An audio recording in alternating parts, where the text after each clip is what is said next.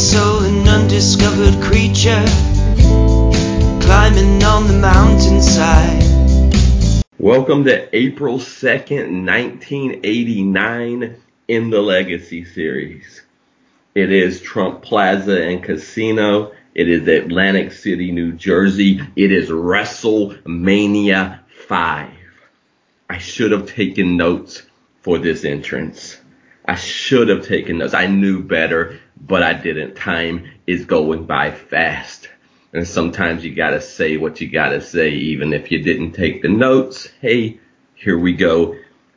In this part of the semester, as we enter week 4, we are getting close to our first major writing unit. And for a lot of my classes, it's the personal essay. We're done reading about it. We're done talking about it. It's time to do the thing.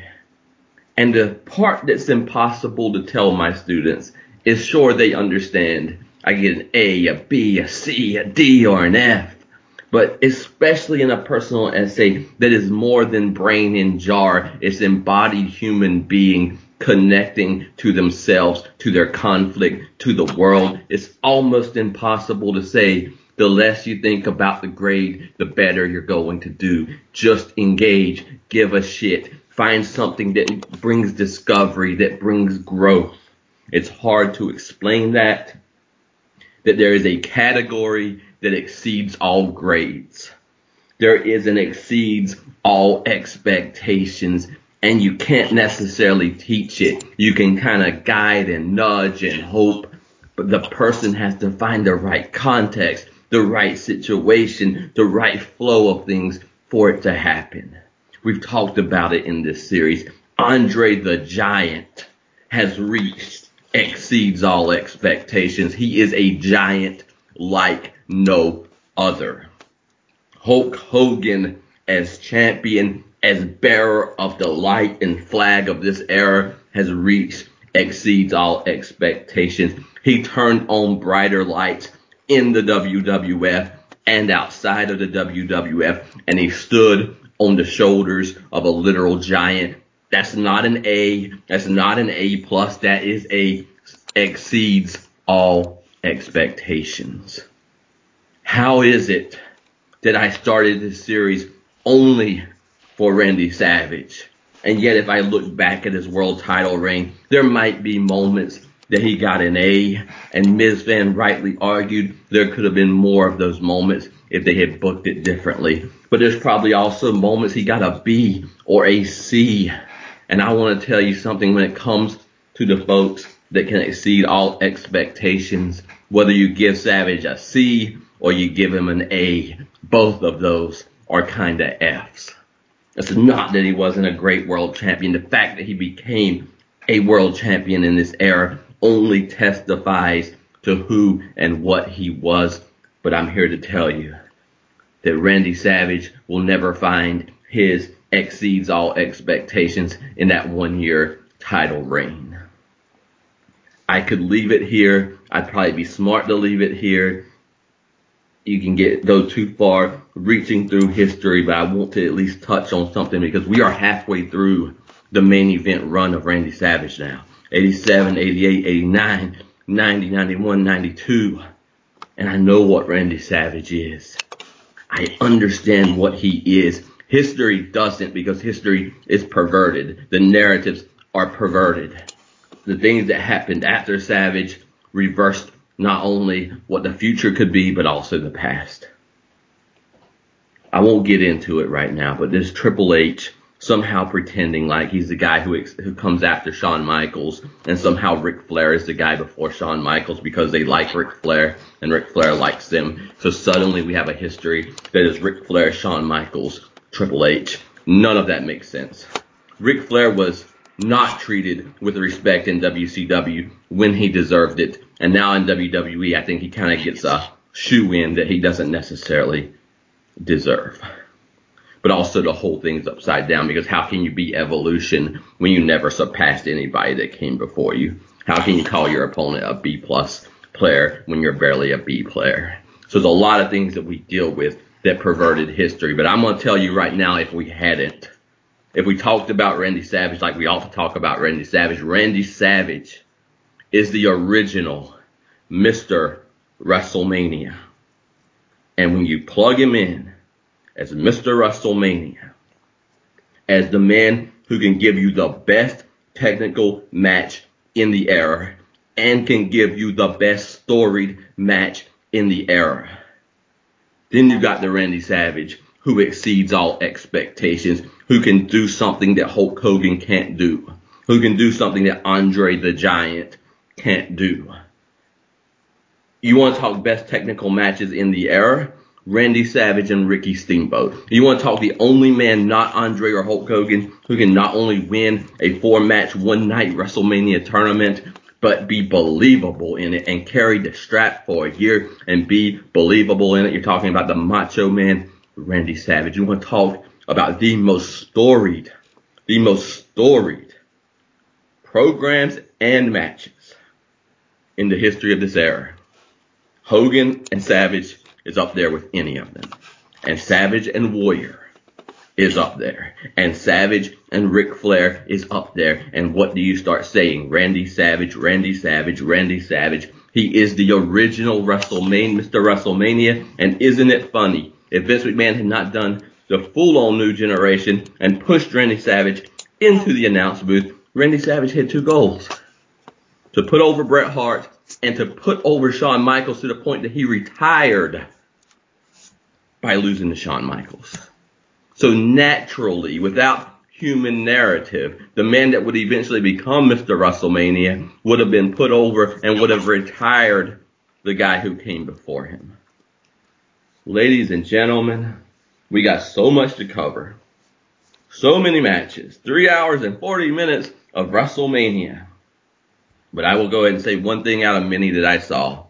That was one of the smoothest main events. Randy Savage had a staph infection and a fever, and they said that he would not be allowed to wrestle if it were this era.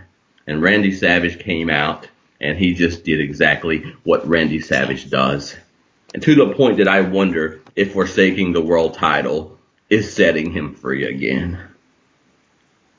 I had expectations on Randy Savage to carry me through this series that were unfair, that no human being can easily do, and Randy Savage has already surpassed them, and at least just as much good is to come. So in case we haven't said it enough over the year, in case we haven't hit that point enough, Macho Man Randy Savage has his place in history and is greater and broader and deeper than probably 99% of us give him credit for today. Ladies and gentlemen, the hype is back. Grab your shovels because the unearthing continues. I am the Mystic, and I am joined by my friend and co-host, by God, my learned colleague. He is Mr. Ms. Fan, the Brain. Greetings, Ms. Fan fans. Thank you, Mystic, for that great introduction to WrestleMania 5, the 5th edition of the biggest show that WWF will ever have to offer. It's a very big night. It is a culmination of this battle of emotions, of narratives, of wills between Randy Savage and Hulk Hogan. It is also a card filled to the brim and perhaps overfilled by other matches, other bright characters, some that we will love to speak of, some which we would prefer to never speak of again. It will be a rich night to be talking about everything going on in this era. And, Randy Savage especially has to be a very big point of conversation. We are going to talk about it all. It is WrestleMania 5. We have made it to the 5th WrestleMania. And it's funny, we were looking so long to get to WrestleMania 3 to WrestleMania 4. These are kind of going to be touchstones. And I don't know if we ever really talked that much about WrestleMania 5, but now that we're here, I mean, it definitely feels like a big deal. Absolutely. I am trusting you to lead us to clarity on some of these topics because, my God, like I said, 3 hours and 40 minutes. I got 20 pages of notes, and it's mostly just match. I think you've already hit a truth in the overfilling of the card, maybe. There are some things I like. There are some things I don't like. There's some consistency that we're still in this era, and there might be some hints that we're kind of like evolving into something else. So there's like, in my mind, just a lot of spread, only a lot of things on the table, and we'll try to make sense of it, and we'll try to figure out what in the world to make of this one event that feels like many, that is WrestleMania 5. You're not wrong that it feels like many. And I will say this, yeah, I do say overfilled, and I do believe that, especially because I look over the card, and there's 14 matches on this card, if I remember right. I would say probably less than half of them really have, like, the build behind them. Like, I can look at this match, I say, oh yeah, I know the story of this. I can think of, like, what tipped this off. And some of these, some are good, some are not as good, but some of them are just, like, random. It's like, what are you doing? Did you guys ever even talk before WrestleMania? Now you're having a match? It's like, okay, all right. I'm not saying every match has to have a deep-seated grudge feud behind it, but some of these matches are just like, oh, okay, hello, how are you? Right. Yes. I wonder sometimes, because WWF doesn't pay like WCW. It's not the guaranteed money, but you could actually make more because of like certain dates and because of merchandise. So I wonder sometimes if it's like, well, this guy's about $80,000 under what we said he'd probably make in a year, so throw him on WrestleMania, give him a payday, So who knows? What a way to run a business, my God. Yeah, absolutely. This is wild. I'm looking. Plus, Bruce Beefcake's on the card, so there is Phil. I'm looking at. We got Dino Bravo. Who knows? Who knows? Duggan, Bushwhackers, yeah. Ah, jeez. The Bushwhackers might steal the day. Like, Bruce Beefcake and Hacksaw need to be put on notice that there's a new duo in town. They've got a contender, for sure. Okay, so any basic thoughts before we try to just go into this? Because, I don't yet know. Like, there's some good, some bad, and some ugly is all I can say. Well, I don't know what else you can say without getting into the specifics. I mean, Okay. We've talked about the big match of the night, the thing that is definitely what is drawing people in the door, the match that, will make this a very successful WrestleMania. And, there's some other good matches on here. I don't think any other match can really even try to claim credit here. Yeah, there's some unique things. As the card goes on, you start to realize, like, this is a big night for Ultimate Warrior and Rick Rude. Like, they are positioned. You got Andre the Giant still carrying things somewhere in the card. Hogan still at the top. But this Warrior Rude thing is huge. There's another Bobby Heenan carries the night. So there are some definite, like, points that are solid. And then there are some things that we'll probably try to figure out as we go.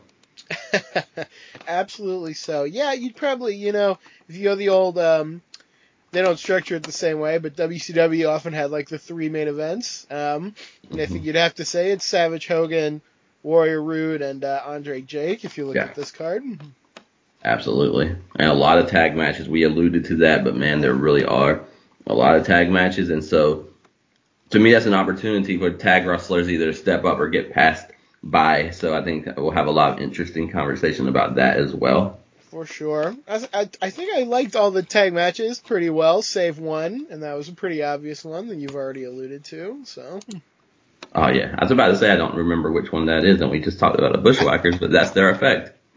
It is, yeah. I kind of want to put them out of mind. I honestly, too, I already dislike the Bushwhackers enough by themselves, but they are an omen to me that the Nasty Boys have to be on their way. Oh, God. I mean Nasty Boys are... I am no fan of the Nasty Boys, but I would take them over the Bushwhackers, so the omen is worse than the curse in this case. That's a good point. It's a good point. WrestleMania, sometimes we're used to, that first match being that, we got two guys who are, legit under 150 pounds. Let's send them out and let them, wow the crowd. Well, we'll get to our first match. It's not that. It's something different in this era. First, we need a nod. We have America the Beautiful sung at the beginning, and it's not a celebrity. It is the women's champion, Rockin' Robin, starting the show with that. Jesse Ventura encourages her to keep her day job. And not incorrectly so, I fear. She's not Aretha, exactly. I believe Robin was scheduled to wrestle Sherry on this show, and while I'm glad they didn't bump it up to 15 matches, it is definitely a sign that the women are pretty much out at this point as wrestlers. It will be a long time before we see that happen again, which is a shame, I think. I think it's definitely a shame.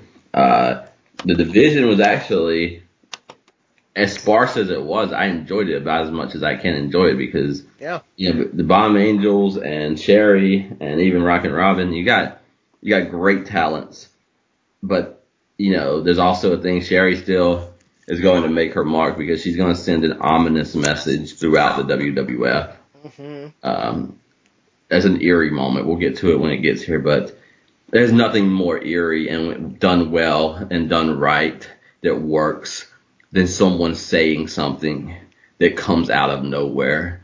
But when the follow through comes in, you're like, oh, okay, so I see what happened there. Very much so, yeah. We get a little hint of that. I honestly wondered if we would get more. We'll talk about this much later, but I was kind of waiting for something else to happen at the end, and I guess I shouldn't have been. Because it's WrestleMania in this era, and it's just going to end with Hogan posing. But, we'll get there. I was going to say, if you're waiting for Hogan to pose, did you not watch the last 5 minutes of the show? Oh, yeah. All right. Okay, so Haku the King. What a world we live in when it's WrestleMania 5 and the first bell rings and Haku is being carried as he stands upon the stand. What moments that we will be sad to leave behind. Haku as King, Hercules as his opponent. That's right. We are kicking off WrestleMania 5 with Haku versus Hercules.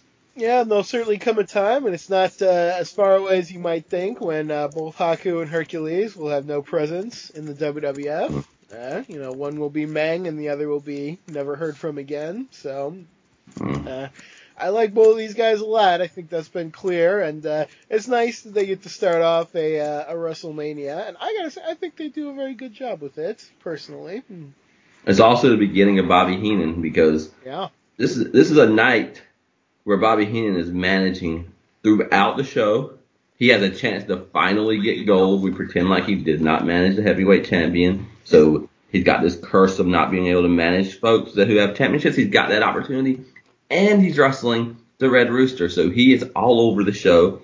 And you wouldn't know it. You wouldn't know he has any other responsibilities because when he's at ringside, he is full in for that guy or that person that he is managing. Yes, Bobby Heenan with no less than 5 appearances to make tonight, one more than Randy Savage last year. So Bobby Heenan, perhaps the true WrestleMania Iron Man, the true Mr. WrestleMania. Wow, that's not completely untrue because you just watch him, folks. Like watch back WrestleMania, the 3 hours and 40 minutes, and you would think every match he's out there is the only one that he's in. It's an amazing thing to watch. Jesse Ventura says, yeah, Heenan goes through family members. And Gorilla Monsoon says, and oftentimes they dump the weasel. So two different narratives there. Well, the company is filled with past, future, and present members of the Heenan family. So I suppose you can't say that's untrue. They do tend to come and go. But they come as well as go. So it's not really fair just to say that. Gorilla Monsoon had moments in this show where I was thinking, I wish we had Vince McMahon for a more fair and reasoned call. I think Jesse Ventura gives voice to that exact thought before all is said and done. Monsoon was acting out tonight. He's the only person in the history, because we have done Impact the Revolution, we've done WCW, and we've done this. Jesse Ventura is the only person who, almost every time I'm writing down a point, about a minute later he makes a quote that says the same thing. And that was one of them. Like he just said it plain out, like he said, I used to like announcing with you, but so yeah, Jesse Ventura is very, very on point with his observations. I give him a lot of credit. He's great. We've done the Ventura versus Heenan debate, I think, as many times as we can, but you can't deny that these are two of the best color commentators ever. Probably the 2 best. I don't know who could even else be in that conversation. Yeah, I was thinking, I don't know if there will ever be anything that surpasses Bobby Heenan calling the 1992 Royal Rumble. Simply because he's the manager of Ric Flair and it goes an hour. But we saw, to me, hints of that in the main event of this show. I thought beyond the main event, which I have a lot to say, I'm sure you do too, I thought Jesse Ventura was in rare form and heightened that thing and made it matter in ways that it just wouldn't have without him. Like he was doing a Bobby Heenan, I think partly because he sees himself in Rick Rude and Randy Savage, and Rick Rude had just won, and Randy Savage is a champion. But he turned on an extra notch or gear in the main event. Yeah, I didn't even think of it quite like that at the time, but thinking back, yeah, I mean, his level of investment was up an extra degree, and he seemed very upset, actually, at the outcome. So the opposite of Heenan's exultation in 1992, but no less compelling. I like it.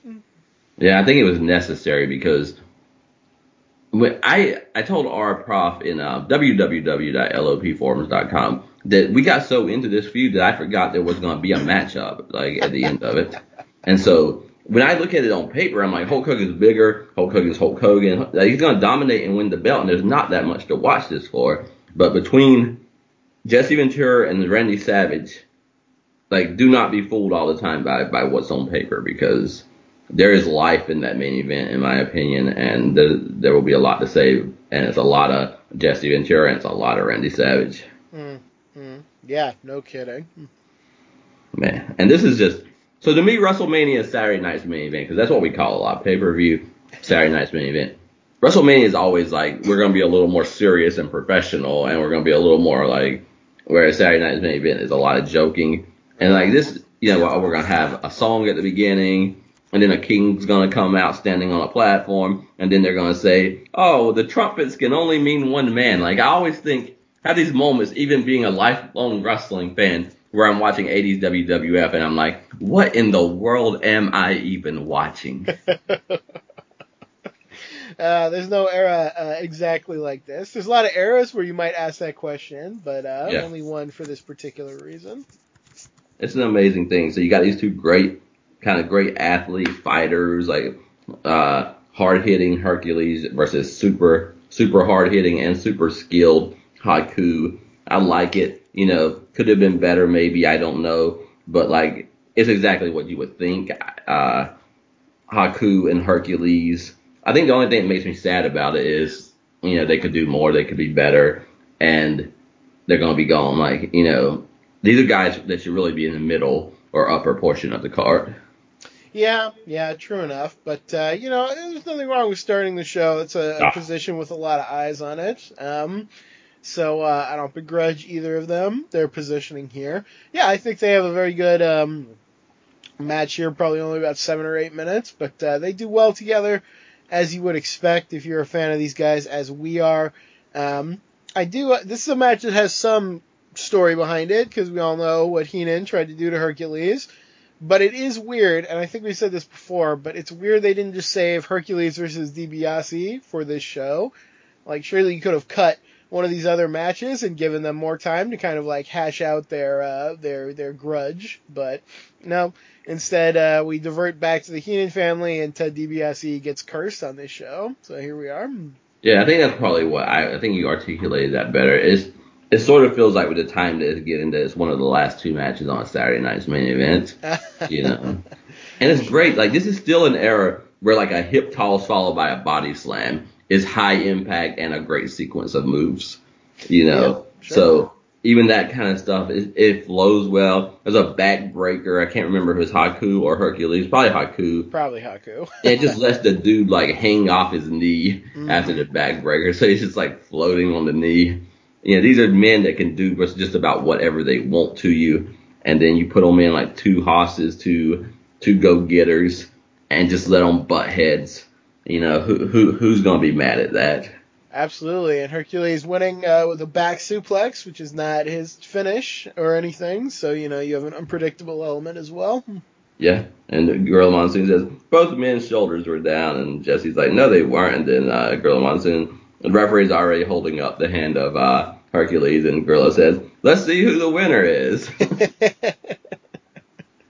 Yeah, Monsoon is not willing to give up much ground on this show. That is for sure. So that's the interesting thing with him. Like, Gorilla Monsoon notices things the slowest and sometimes the falsest, and Jesse like the quickest.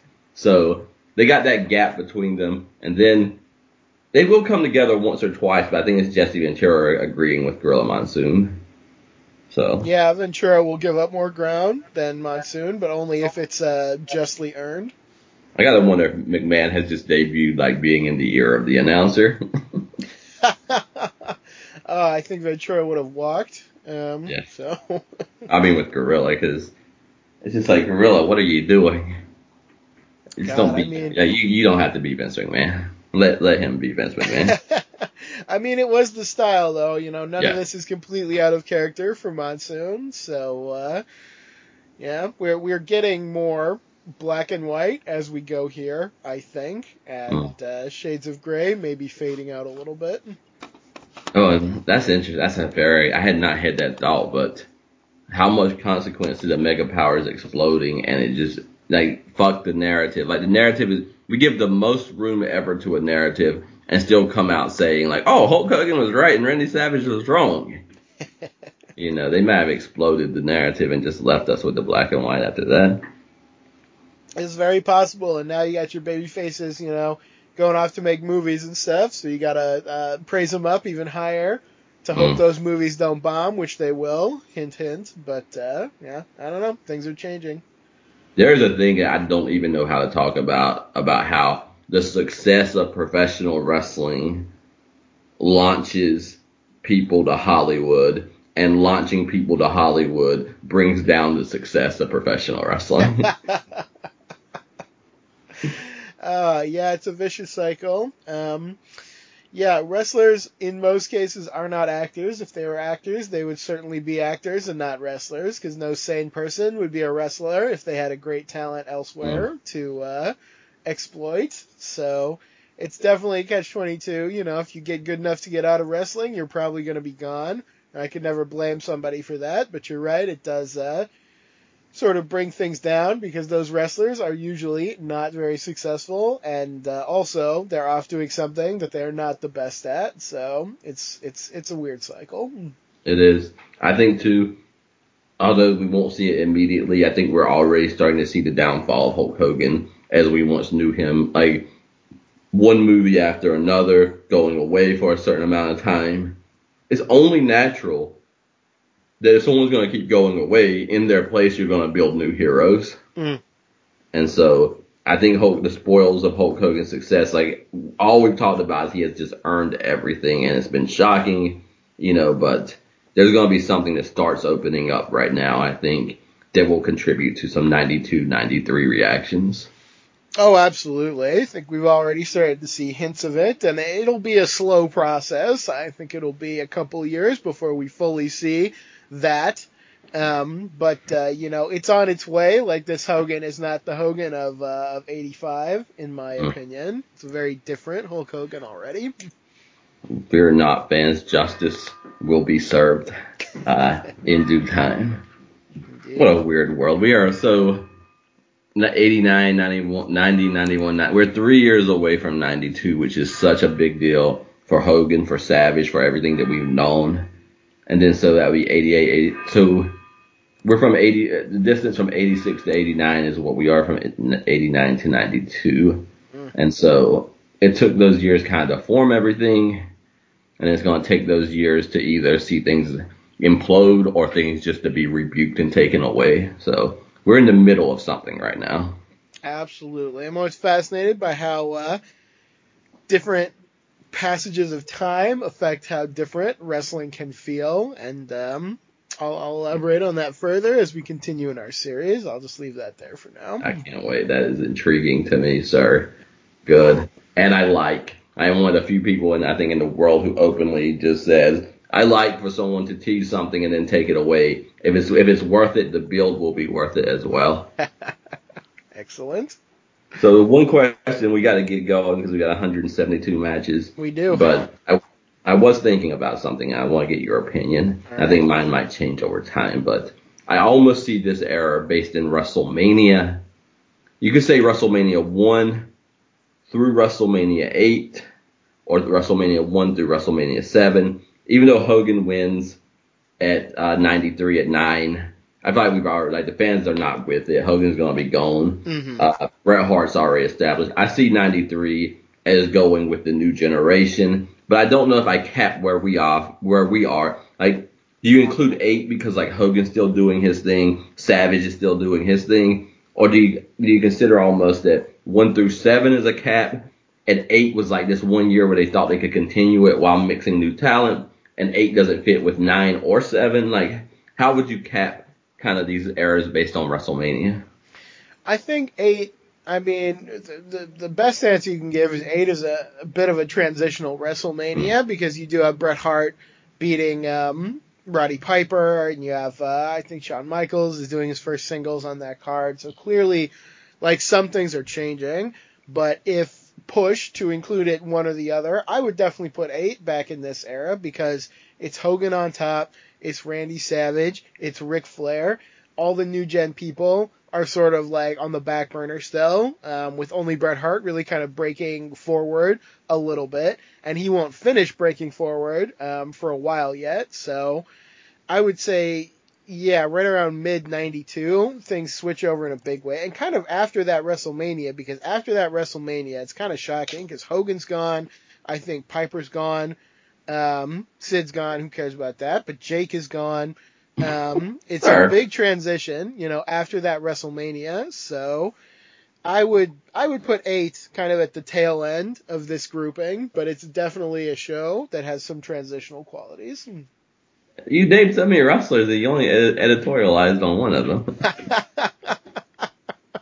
I mean, it's Sid, so I have to. Yes, sir. So. I agree with you. That's where I ultimately came out. The astonishing thing, because we're such a WrestleMania-centric world, rightly so and wrongly so, that it's SummerSlam that changes the game. Yeah, I agree. It's got to be, because you got Brett and Davey main eventing. Savage and Warrior are on that show. So you got guys who disappeared, but then you got the old guard that can't main event the show, and Brett and Davey steal the show. So, I think Bret Hart is the leader of the new generation.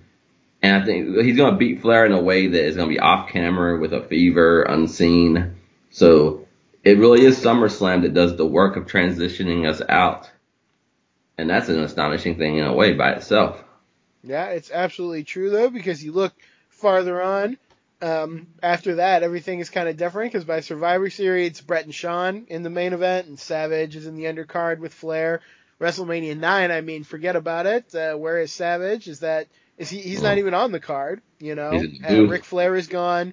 Everybody who could have been said to be a leader of this previous era is just gone, gone from the ring. So that's the transition. I agree. SummerSlam is where things truly transition.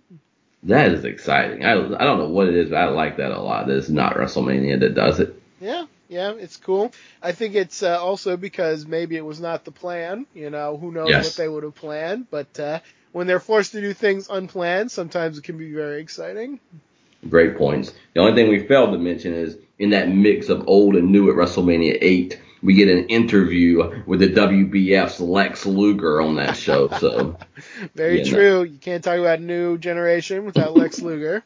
The greatest failure of the new generation was in the WBF at the time. Oh boy. Okay, so that's good. That clarifies for me, and that makes me happy because that gives us a longer time in this era than maybe we might imagine. Absolutely. Mid-91 to WrestleMania should be its own little mini era because, man, I'll tell you, nothing is quite like that I have seen. 91. Dear God, is 91 good?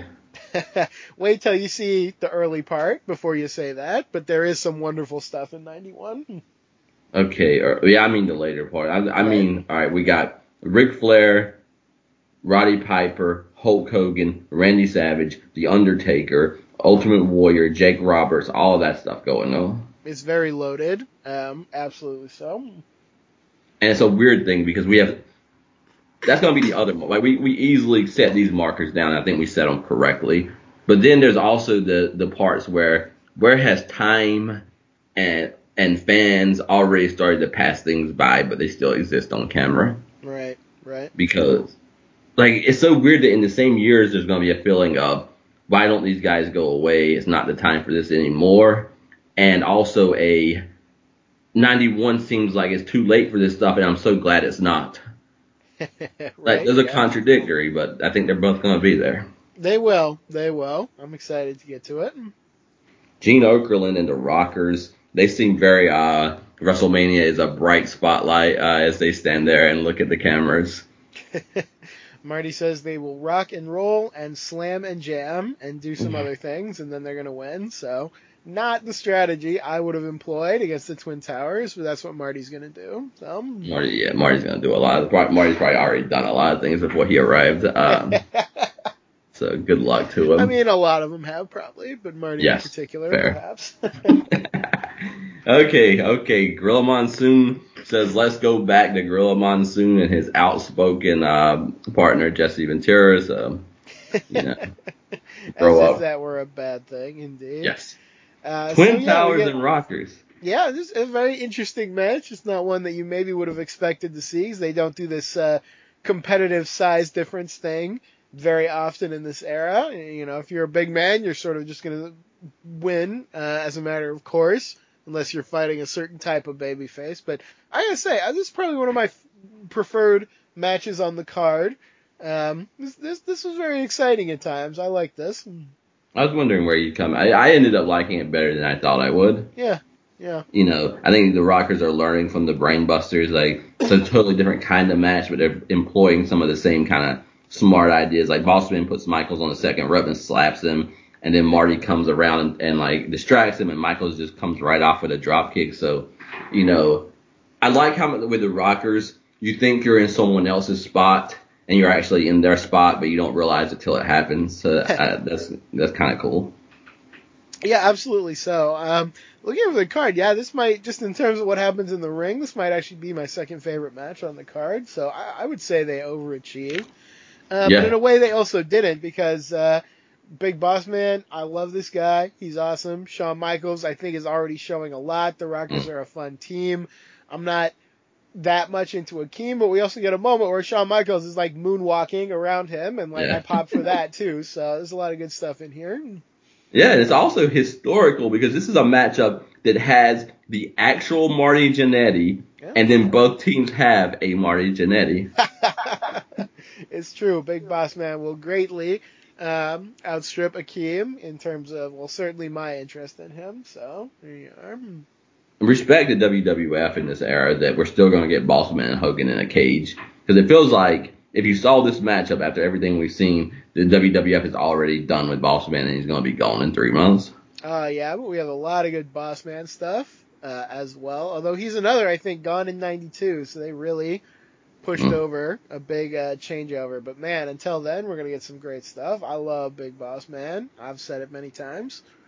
Yeah. Check out this matchup, folks, because, it's not meant to be the most important tag match on the card, but it does a good job of showing off these guys, and it's a good matchup. It does. It's exciting, and it's a little different than what you might expect to see. And you also get Monsoon acting out because Michaels just runs over, he punches Akeem while he's standing on the apron, and Monsoon is like, wow, what an innovative move. And I'm like, that's not what that means, man. What are you doing? You're losing your credibility. He knew he was supposed to say that somewhere in the match, but that was not the moment. That's true. He had that written down, and he just said it at the wrong time. You're right. That was meant to be the tag team specialist moment. Oh, man. So I like to finish with this. Michaels jumps out of the corner off the top. He's going to do something, but Big Boss Man catches him, just power bombs the hell out of him, which I thought looked awesome. They have Akeem come in, he does a splash, and they get the win. So definitely the team that you would think would win gets the win, but it happens in an exciting way. And it's nice to see, too, because I am a massive in-ring performer Shawn Michaels fan, but he also is going to be a dick and a horrible human being for the majority. Maybe his whole career, but definitely his first run in Power. So it is good to see him just getting roughed around once in a while, Yeah, I mean, not for nothing. He pays his dues. He does a lot of hard work. to get to a point where he doesn't want to do any hard work anymore. So, Yeah. but this is another match where, sorry, go ahead. No, go ahead. This is another match where both teams seem like they have something more important to do elsewhere. Like the Rockers have been fighting the Brainbusters, like you said, and that will continue. And the Twin Towers have only been fighting Savage and Hogan, but of course now they're out of that question. So yeah, it's another time where these two teams, like, did they ever even talk before this? Probably not, but here they are having a WrestleMania match. Yeah, there was something in the first half where I was thinking this is more quantity over quality, that you probably could have the same show in the same era and have a higher quality show, but it really feels like they just wanted to throw everything on there and be like, look at us, this is what WWF is, we got everything.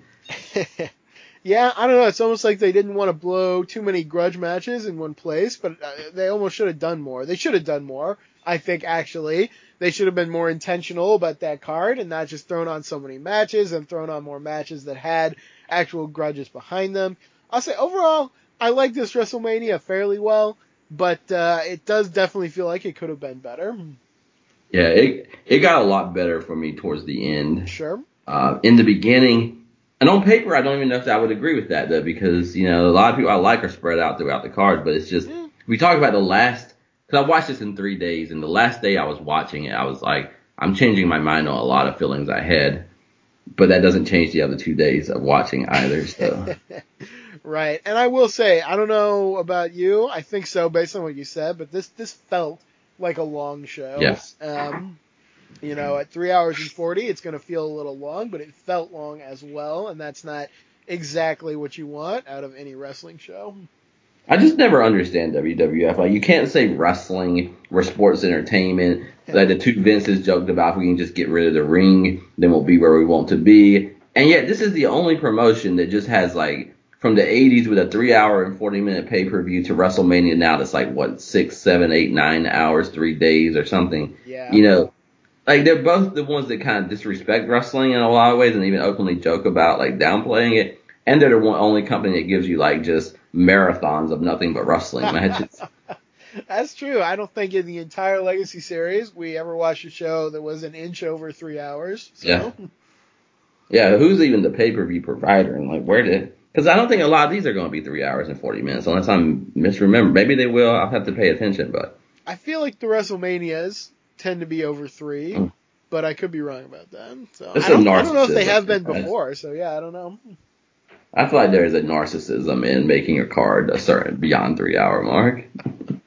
Well, like you said, you only have to look at WrestleMania of today, which you have to, you know, pack your lunch and your dinner in a sleeping bag to go to, so there's something going on. Okay, something going on is Tony Schiavone being on this WrestleMania and this WWF. The human suit is here. Our old friend and enemy, Tony Schiavone, is in the WWF. He's behaving differently, too. Like, the way he talks and looks, like, this is a WWF Tony, and I don't even know what the difference is, like, specifically. Maybe it's just not that he holds too much power over the people around him. He has to behave himself. More like a true human. He has to work harder on his disguise. Great. He holds no power.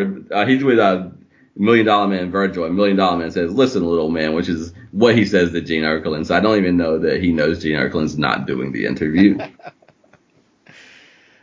They really wanted to keep Tony, I think, from all accounts. I think they were going to make him like the new Gorilla Monsoon or maybe replace Vince with him or something at some point. So I don't know. I'll say this. I came out of WCW The Legacy Series genuinely not thinking very well of Tony Schiavone as a commentator, and there's a lot of reasons for that. You can go back and listen if you can dig up the shows, but I don't know. I've developed more of a soft spot for him because I've watched a lot more WCW, like the TV shows, not just the pay-per-views, and I've watched his current stuff, MLW we watched, and AEW and all this stuff. And I don't know. I feel like somewhere along the line, I grew a greater appreciation of Tony Schiavone. So, I don't know. We'll see if he keeps that up or if maybe I start thinking ill of him again as we go along here.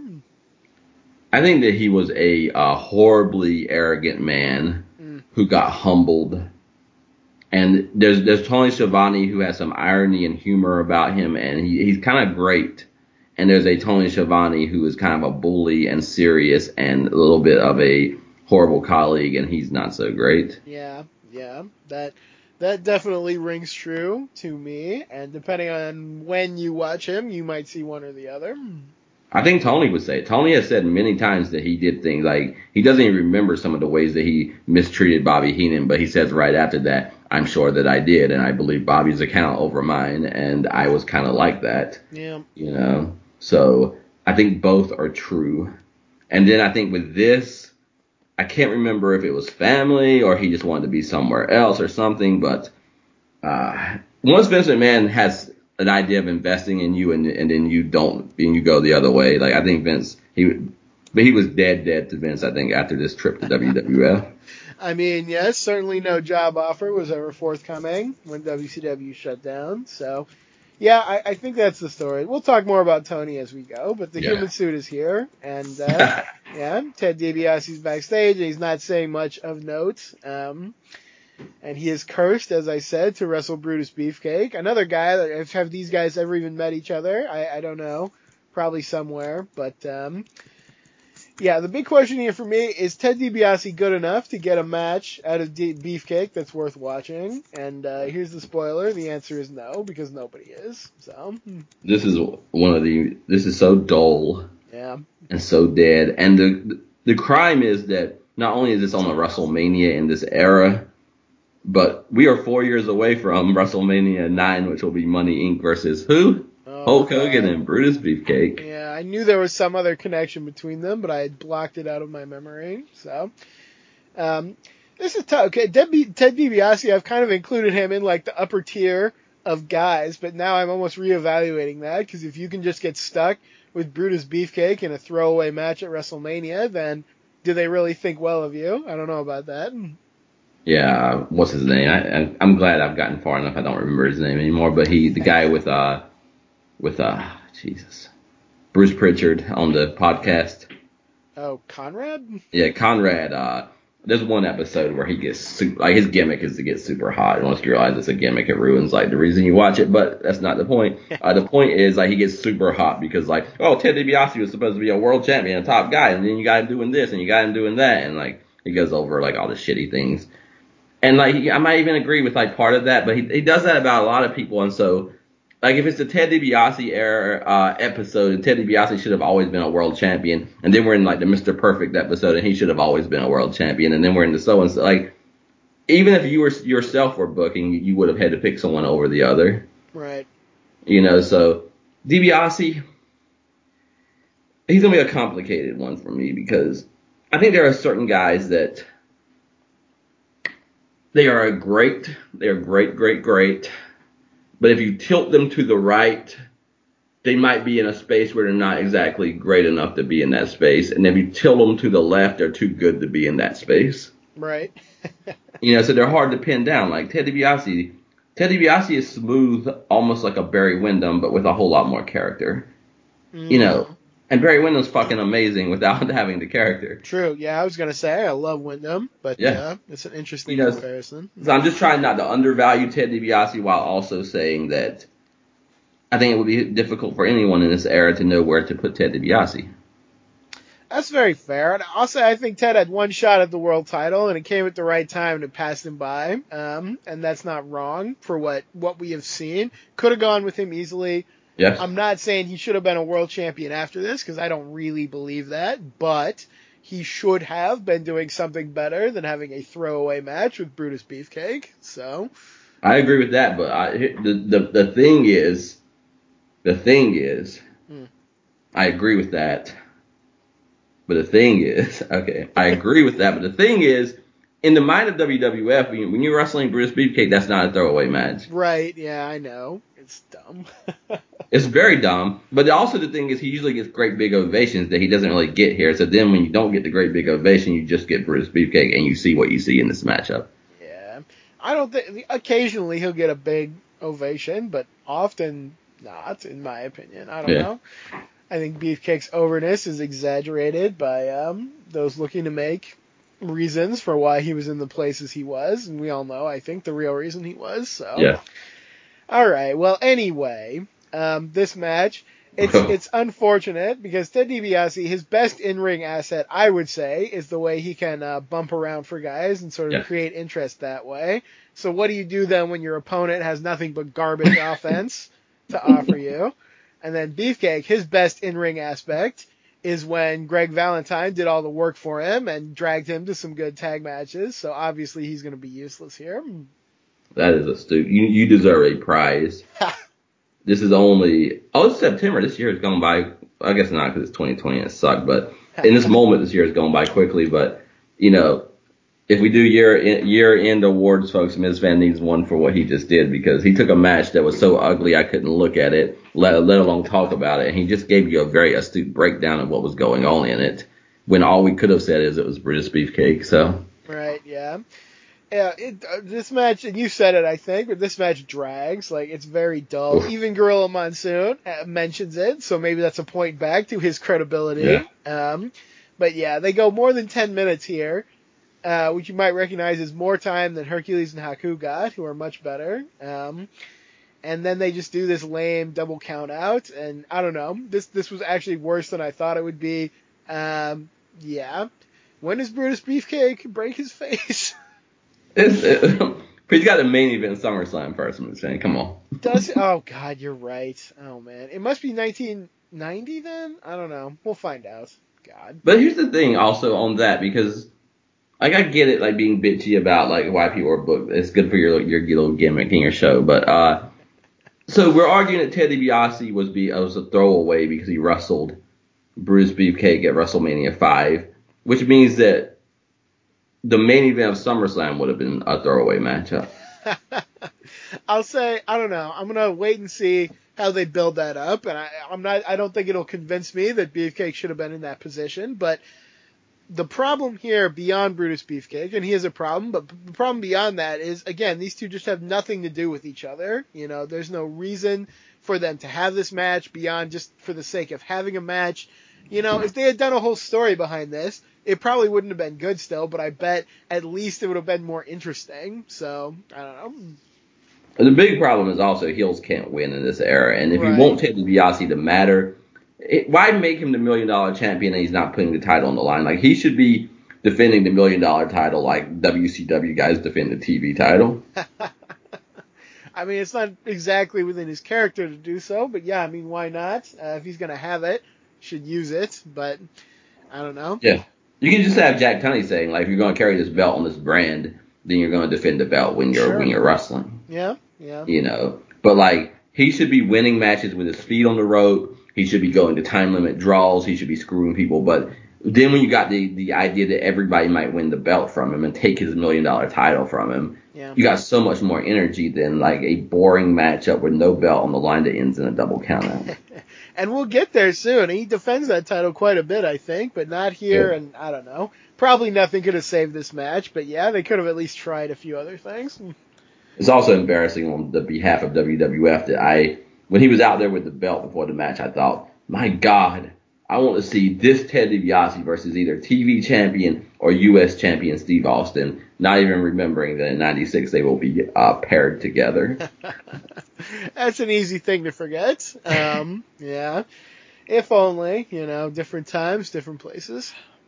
We leave that horrible atrocity to be introduced to the Bushwhackers through Lord Alfred Hayes. Which is no better, and perhaps worse. You were correct, my friend, when you said the Bushwhackers are here to serve up a warning to Duggan and Beefcake and everyone else about maybe being the worst thing in every show that they're on. So, I don't know. This is the kind of humor that I don't know if Vince thinks it's hilarious or something, but it's just not for me. We see the Bushwhackers at brunch and they cut promos with their mouths full of food. Even Alfred Hayes is like, these guys are just offensive, like okay, that's attractive. He has to admit it, yeah. I will also say, if you wanted to be honest, like, Hacksaw is far above the Bushwhackers. Oof, it's hard for me to admit Duggan is far above anybody, but I'll take away the far and I'll say above, and I'll agree with you. And then we'll see. We'll see where Bushwhackers land, and maybe they get more popular. But to me, goddamn, this Rougeau's Bushwhackers. Like, I ain't got time for this shit. Yeah, no, this is probably the worst match on the show.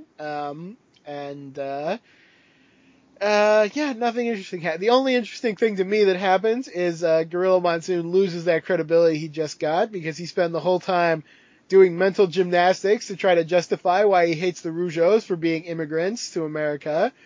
And at one point he insists, well, we've already got all the poor and the hungry and tired, so like I guess just take down the Statue of Liberty. Like we don't want that anymore, I guess. So not a great look, Gorilla It's a Monsoon. stupid conversation. Like, you like the Bushwhackers, but you don't have room in the country for the Rougeaus. Yeah, for God's sakes, they're not even from here either. So if you're going to be xenophobic, please turn it on the people who deserve it, who are here licking children. So It's about what line you're standing on. And again, Jesse Ventura is not fully like that. Jesse's going to cross that line, I think, once or twice on the biggest show of the year. yeah, But Gorilla, I think, 0 times. yeah, absolutely.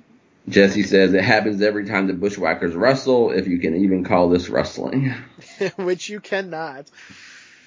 If you're into like Joey Ryan crotch grabbing, go to minute 46 of WrestleMania 5 and look at the power slam that happens. There's a weird, I don't know what's going on in this matchup, but just go to 46 if you're into the Joey Ryan thing. Boy, I'm hoping nobody's into the Joey Ryan thing anymore. I hope not, but we don't know who our audience is, so if that's you in the minute 46, go to the power slam. Fair enough, yeah.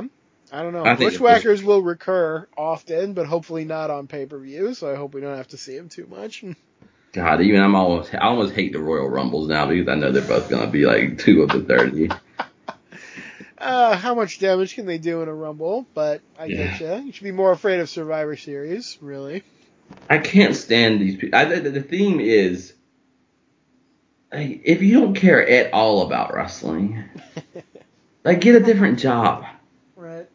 Like, with Hacksaw and with Brutus and others, like, at least they're weird and it's like they're doing some kind of thing. Like, I don't like it. I've made it clear I don't like it. But the Bushwhackers don't seem to like wrestling, but they don't seem to like anything else. Like, I don't, like, how did they get in the building and into the ring? Like, why are they there? I have no idea. Right. This is like a bottom tier version of George Steele, who I actually enjoy. Just because of how, it's like the worst version of that.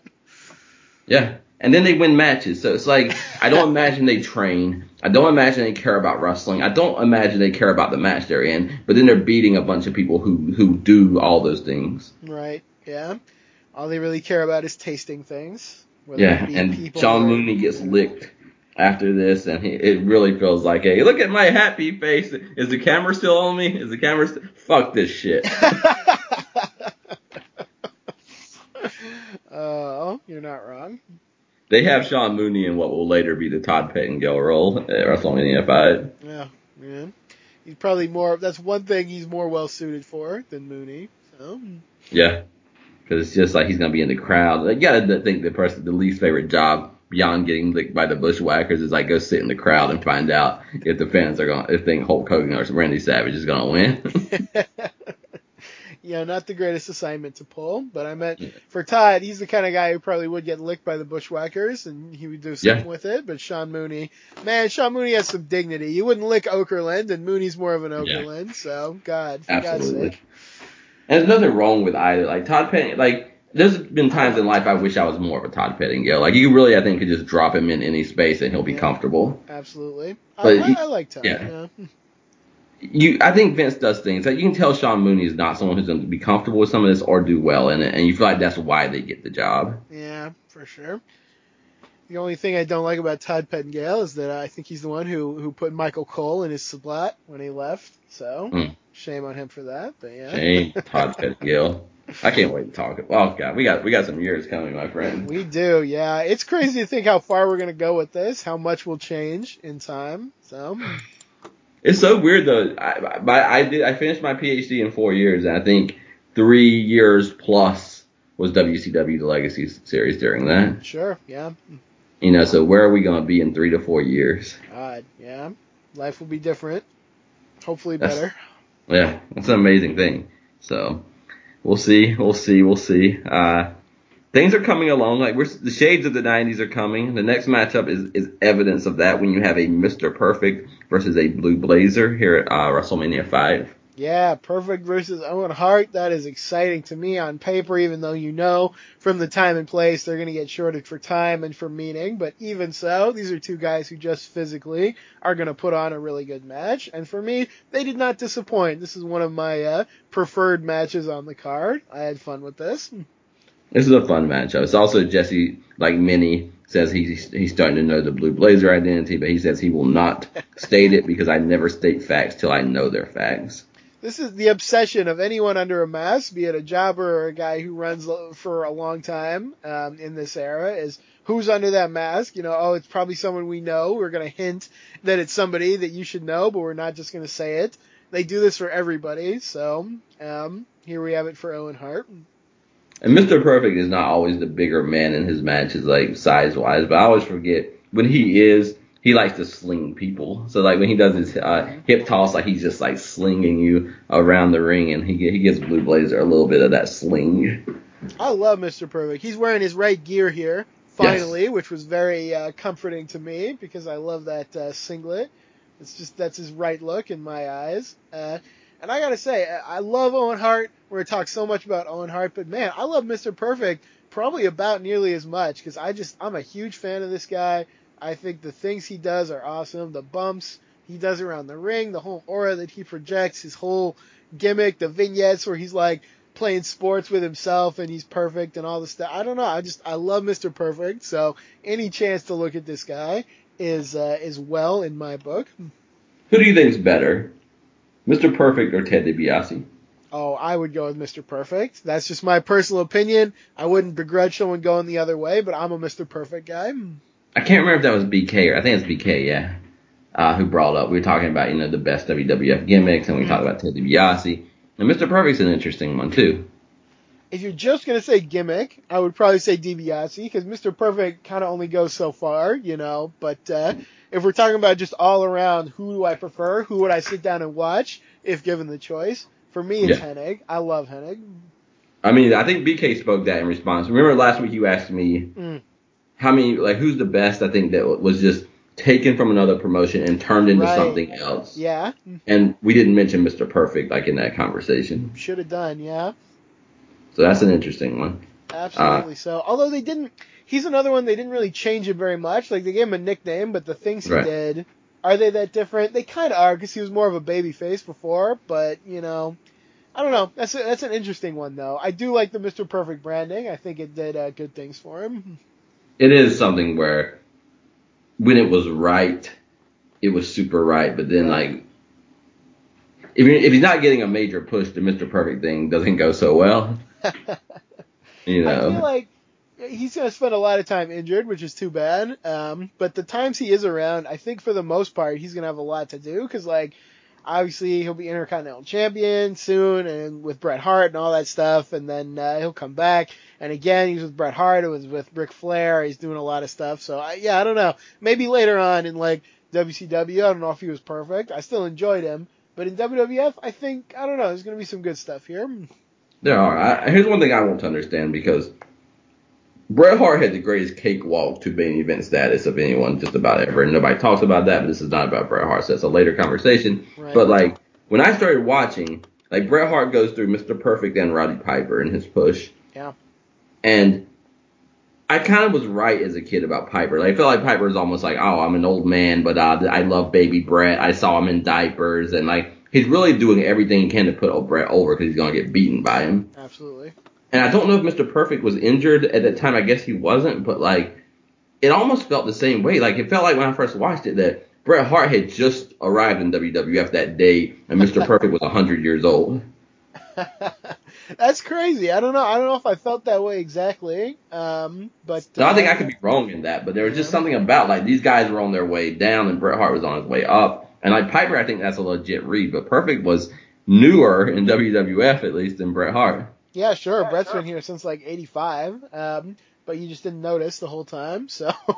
Maybe I just don't remember that one. I definitely remember the Piper one because, he's going to say all that stuff. And, he does. But Bret gets a lot of favors, and Perfect's giving him one at a time. I guess maybe he's just booked that way, but it's so weird because I feel like at times they're like, we're not pushing perfect, but so far.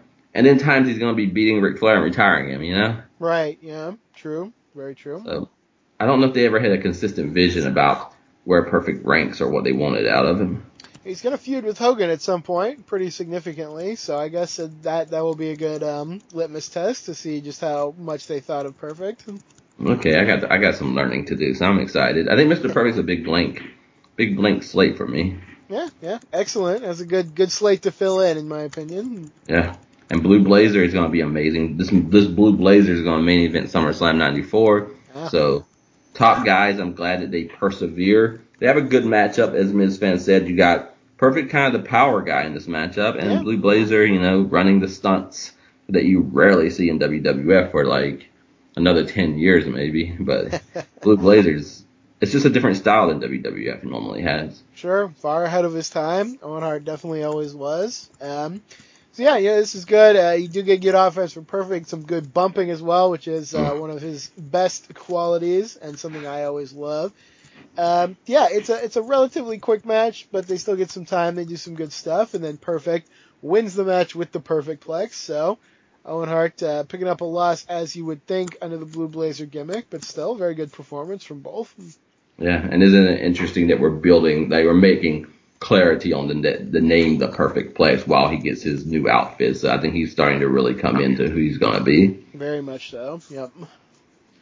Jesse Ventura is announced. He goes and stands and poses, and again, another big ovation for Jesse Ventura from a WrestleMania crowd. Yeah, people love Ventura. I mean, how could you not? Honestly, so I don't know exactly why they do these, but people like Ventura, so it's nice. I think they might be in the contract. That's very possible. Jesse Ventura, one of the first people, God bless him, to actually have like a lawyer do his contract, so he could have gotten some things that others didn't. Yeah. Lord Alfred Hayes is with Fuji. Fuji is doing a 5-kilometer run. And he says he's in superior shape, and he runs the race, and he completes it without incident, apparently, and that's the whole segment, so I didn't know what to make of this. Yeah, it came out looking good, and I was waiting. We don't do these kind of segments. I don't understand what the point was. Right, I thought he was going to get, clowned or revealed at any second, and he didn't, and he just ran a race, and apparently he did it very well, so good job, Mr. Fuji. Did he not cheat or anything? Not that we saw. I think Monsoon implied that he cheated later, but there's certainly no evidence that I saw. I don't know. I didn't watch it closely, but I was dumbfounded by at least the lazy watch of it because it sort of looked like he just did what he said he was going to do. Right, yeah, that was my read as well, so I don't know what to say about that. Okay, so we're about to get a hint. I think in 2 segments we're going to get a hint of future WWF. And the first one is Run DMC doing a WrestleMania rap, which is...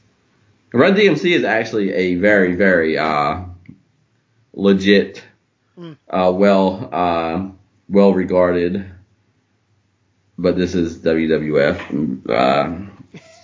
This is not. I don't think there's ever been a WrestleMania where I was like, when are we gonna have the break for the celebrities to come out and perform?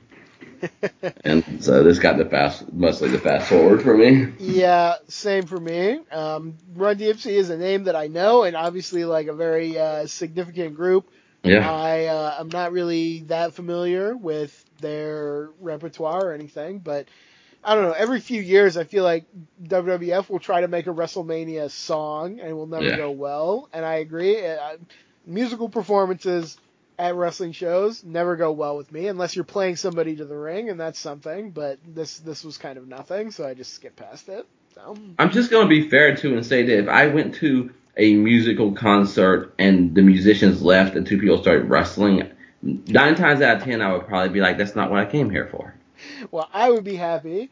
But yes, if you go to a show and they start doing something that is completely different than the show you wanted to see, then it's just, what's the point of it? I don't get it. So yeah. Oh well. And respect to the fans. The fans seem to enjoy it enough, and there wasn't any turn. We're yet to the point where we're going to turn on, people. But It's just sometimes I think WrestleMania succeeds. Like Vince McMahon is both this amazing person who created WrestleMania, and then sometimes it feels like it succeeded in spite of him. At times, you're definitely right. I will say this: there's two segments on the show that make me feel this way. Like you said, the crowd, like they're fine with this. They kind of go along with it in this period. But I think segments like this, slowly but surely, burned up the patience and the goodwill of wrestling fans until eventually you do get fans who object to the things that they don't like. And they're willing to go along with it today, but maybe they go home and they say that part was not actually very good. Next time maybe I'm going to say something about that in the arena. I'm going to let them know what I think. If I could teach the world one thing that comes with age, it is that goodwill can be eroded. Yep. Because that is exactly true. Because we talked about this with Hulk Hogan. That he's already starting to do things that will cost him years later, but there's no evidence. Now, in my lifetime, every political party that's winning, every culture war group that's winning will abuse their power when they're winning. And then what do you see from that? Everything goes this way, then that way, then this way, then that way, because everybody that thinks they're winning acts like they have to be winning for the rest of their lives. I would just love to see someone be like, you know what? We are doing well and we're grateful and we don't want to abuse that. You're describing something really beautiful. I don't even know how to engage that with that right now because I feel like it's been so long since anyone actually did that. If they ever even did that. If they ever did. I agree with that too. Jesus. But as long as the human being can imagine that, whether it's realistic or not, I think it's nice to say we don't have to just abuse every good thing that comes our way. Right. Yeah. And this is that. Like, even if it's like 15 years later where the fans are reacting differently, it's still, you started it like 15 years ago. And I will say there are big pluses and there are very big minuses to the way crowds will react in the future. And I would not say it's only one way or the other. But in a way, I am grateful that we will eventually get fans who will stand up and say, hey, this isn't good, boo. Yes. This is not good. Don't just make us sit through any crap just because you got us in the building with Hulk Hogan and Randy Savage. So, I don't know. I'm grateful that in time we will have rebellious fans, even if they I like that conversation too, because there are times that I can almost not watch because I feel like, it all, like, maybe you don't like it, but maybe there's fans that do, and maybe you don't get to dictate every single thing that happens. But then just as true, almost every good thing that has forced, like, change has come from that too. So, these are complex conversations. Right. It's like a painful but necessary process. So, I don't know. You have to be able to listen to fans, and I think we know that especially nowadays. Certainly one of my least favorite things about the modern era is the wrestlers who go onto Twitter or whatever platform and complain that the fans are the problem. Because fans can be annoying, but they're the customer. Like, they're never really the problem. Like, if they're mad, there's a reason. They're not just mad because it's so fun to be mad. And I shouldn't say that because I think occasionally they are. But by and large, it is connected to something real that should be addressed. Yeah, and when the fans need to be better, it's the fans that need to be better. When the wrestlers need to be better, it's the wrestlers that need to be better. So when you hear a wrestler just wholesale blaming the fans, there's something wrong beyond that. Absolutely. And when the fans are out of pocket, it's other fans that really just need to be like, hey, shut the fuck up. You're over the line here. Yeah, it is a complicated conversation, for sure. But it's important because we got, we're not going to have all the answers. We're just two people who like wrestling and do a podcast. But, like, there's got to be more than just watching this whole thing and saying, well, wrestling happens in cycles, huh, Ms. Fan? Oh, God. My least favorite talking point. That's not true, but it's up there. But that is a fairly clean, like, how many people eventually fall to that? And, like, we're already seeing it's not that. Yeah. Bret Hart's going to be a world champion in part because he's not an American in a time where people are like, I'm sick of having this, like, pro-American extreme, like, stuff shoved down my throat, where he's not got, like, a super great body in an era where Hulk Hogan's going on record saying he took steroids and everything was kind of bullshit. Like, Bret Hart is currently a Hart Foundation tag team wrestler. And Hulk Hogan and Vince McMahon and others are behaving in ways that will make him a world champion in 1993. Yeah, Very true. Like, that's some deeply complicated stuff. And Bret Hart's great, and Bret Hart's got to rise to that occasion. But it is weird that, like, we can't have a conversation in 1993 that doesn't include behavior in 1988 and 1989. That's true. It's very connected. So we're just, I don't know what's happening with this show, and I don't know how I'll look at it in the past, but WrestleMania, or in the future, but WrestleMania 5 and 89, I'm starting to feel a shift to what either we're halfway through what we've been calling, or even even quicker, but something is shifting underneath us at this moment, and it's not that easy to see, but there is a shifting going on beneath us. Yeah, we're very close to the 90s, and the 90s will be a very different beast. There will be a few different beasts, so. Yeah, this is amazing. This is Ultimate Warrior's about to rise, and Sting is about to beat Lex Luger, Ric Flair, and Great Muta to be the guy who will take the NWA into the 90s. So what bad time. Things are about to happen, is what you're saying. Yeah, a lot of face paint, too. We got Demolition. For God's sake. They're up next. Don't rope in Demolition with these other face paint guys, with Sting and Warrior, because I actually like Demolition. I love that. This is the only podcast where Sting takes the same beating as the Ultimate Warrior. Let's not go that far. Sting is a guy.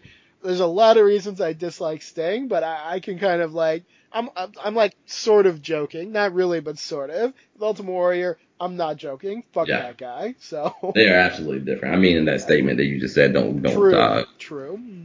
Sting, in case you joined us in WWF The Legacy Series and not WCW, Sting is an amazing talent. Does a leapfrog better than probably a frog, I guess, would be the originator of that. Like, just a damn good leapfrog on that man.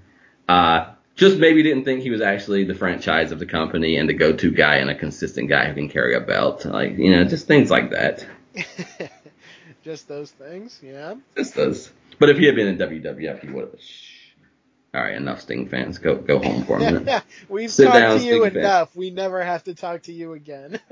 Yeah. And I respect this. If we ever do TNA, the Legacy Series, which I doubt we'll do, but Sting, that might be my favorite Sting. I wonder, because my experience with that, I'll never forget, I came into WCW The Legacy Series expecting to like Sting, and that is so weird for me to think of now, because I so do not like Sting as a performer. So yeah, I don't know, I saw bits and pieces in TNA, and I was like, oh, I kind of like this. But I saw bits and pieces of Sting in WCW, and I thought, oh, I'll like this. So the closer you look at Sting, often the worse it gets, and I wonder if the experience would be the same. I don't know, but it's something to think about. Is there a question that everybody that wears paint and fancy clothes need to prove themselves just a tad bit more than anybody else because they get an instant bump that other people don't get just because of the way they come out looking? Maybe. I don't know. Presentation is very important. You win people over with good presentation, then sometimes you don't have to have the other things that you're supposed to have. Cough, cough, Ultimate Warrior that we're going to talk about here. So. Oh, dear. And if you want to respect Sting, if you want to think that Sting deserves to be the franchise, just compare him to the Ultimate Warrior. I mean, well, I'll leave that alone. That's another conversation that, like, we've had 20 years of, like, Lex Luger's the worst wrestler that ever happened. What in the world is the Ultimate Warrior in that case?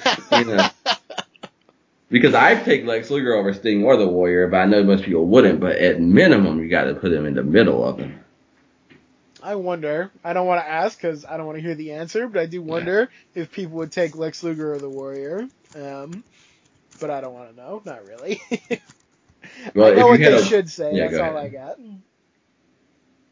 If you have a brain, watch WrestleMania 6 and see the biggest push of all time and see what that does for the Ultimate Warrior. And watch 10 minutes ago we decided Lex Luger is going to wrestle Hulk Hogan. Lex Luger gets just as much out of that Nitro as Warrior gets out of WrestleMania 6. More for me. Yeah, so then, we can only imagine if Lex Luger had ever properly been pushed. Yeah. And the Warrior, we got Warrior in WCW, so then we can make that comparison too. Oh, Lord. Yep, you're right. I guarantee you, unless people have turned on the Ultimate Warrior, but they probably turned on him for his beliefs, and then they probably turned back to him, and WWF sanctioned him again. But unless you count people stop liking him because of his beliefs, I would be shocked if you put out a poll and you got like an enormous audience reach, then it wouldn't be Sting 1, Warrior 2, Luger 3. Ugh. Certainly at one time it would have been, but Yeah. man, that's so gross. Even if you put aside the disgusting beliefs of Ultimate Warrior, man, Ultimate Warrior is just not good. I don't know. We'll talk more about it as we go. Yeah, when Warrior doesn't injure someone, I am shocked from what I'm watching. Well, you won't be shocked on this show, so Jesus. Oh, that's sad. Okay. So Demolition is, they're gonna do things like get revenge and beat people up and all that kind of stuff. Here's a match, at least the first one since the opener, that actually has a story behind it, because this goes back to Survivor Series, the big double turn that the crowd didn't fully get at the time. But you have Demolition 2-on-3 taking on Powers of Pain with Mr. Fuji in the ring, and there's a big conversation about will it be useful to have a third guy in there, or is he the weak link because he's going to get isolated and demolished, as the name implies. Yeah, I am a Demolition fan. Do you know who I have as the MVP of this matchup? Oh, who? Tell me. Mr. Fuji. Yeah, he does a great job. He redeemed This guy himself blew from me the away. Like, he might have really won that marathon, my friend. Hey, he played a clown a lot, and I don't even know the character of Mr. Fuji. I can't speak to that, but Mr. Fuji can do a lot of good things. I've been a Mr. Fuji fan long before I checked this era closely, just in terms of the things he does, when he's in the ring and as a manager, and he can be very goofy, but he can be very talented as well. It works with his narrative, too, because he does not care about his wrestlers. He sets them up to fail, and he betrays the tag champions. Like, the only person he cares about is himself, and now he's in the ring, and he's coming with a quality that I've never seen him bring for his wrestlers. Yeah, sure. Well, he's bringing it for himself, Yeah. So it fits with the narrative. He's very good in this match. I absolutely agree with that. I've already done 9 times out of 10. 7 times out of 10. Like if you take a feud that should be for the tag titles, and it's like, oh, it's a handicap match with the manager, or it's a handicap match, period. Like, I'm already liking it less. But old Fuji makes his place in this match. He does, yeah. So just talking strictly of the match and the characters, I enjoyed this. I thought this was actually fun, and I don't know if most people would say that, because I feel like some wrestling fans would be like, I don't know. I feel like there would be a feeling against this match, but I enjoyed it, so I had a good time. I'm just not convinced it would be any better if it was, because Powers of Pain are the Powers of Pain. You can like them or not like them, but number one, they're going to bring you a certain kind of match, and then Demolition also kind of, like, some of the things that make Demolition amazing are less so when they're wrestling people as big as the Powers of Pain. Yeah, there's something to that. There's a thing called being a base for a smaller guy, and if you can do that well, that's a certain kind of match. And then Haas versus Haas can kind of go either way. But I'll say, I love Axe. Axe is like my MVP of almost every Demolition match. Maybe Fuji here, but just the way he pummels guys of any size is so great and so compelling to me. And then on the other side, you do have Barbarian, and man, if anyone ever threw a better big boot than Barbarian, I've never seen it. So there's some good stuff in here.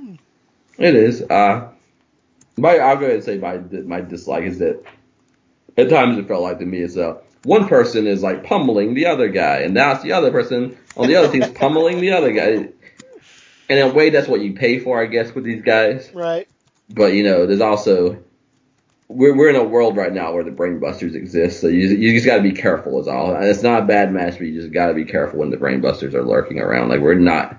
Like, in '85, this probably would have been like, oh my god, these guys are so fast and they're so, But, I don't know. I don't have it as a bad match, but it's not. I feel like you could have done better with Demolition on this card if you wanted to. I think that's probably true. Powers of Pain, I love Barbarian, but they can only go so far. I never thought much of the Warlord. It is definitely all pummeling all the time. And of the tag matches, I would probably put it comfortably at number 3 in terms of interesting. And it's the tag title match, so, take that for what you will. Is that lower than the Hart Foundation? I'd put them a little bit above the Hart Foundation. Okay. Still. I have to remember. I have some good things to say about that matchup. I have no problem. I can with see that. either one being better. I'll put it that way. Okay, they're around the same area. I would go with Demolition, but just by a little. I definitely prefer Demolition, so let me be clear about that. Yeah. We'll get to that when we get to it. So that's the Rockers and Twin Towers, and what else? Strike Force and Brainbusters. Okay. Number one. Good. Probably my favorite match on the card, actually. We'll talk about that soon. Okay. So I feel like what the listeners would be thinking, though, is like, why are you talking so much about this? Answer the burning question.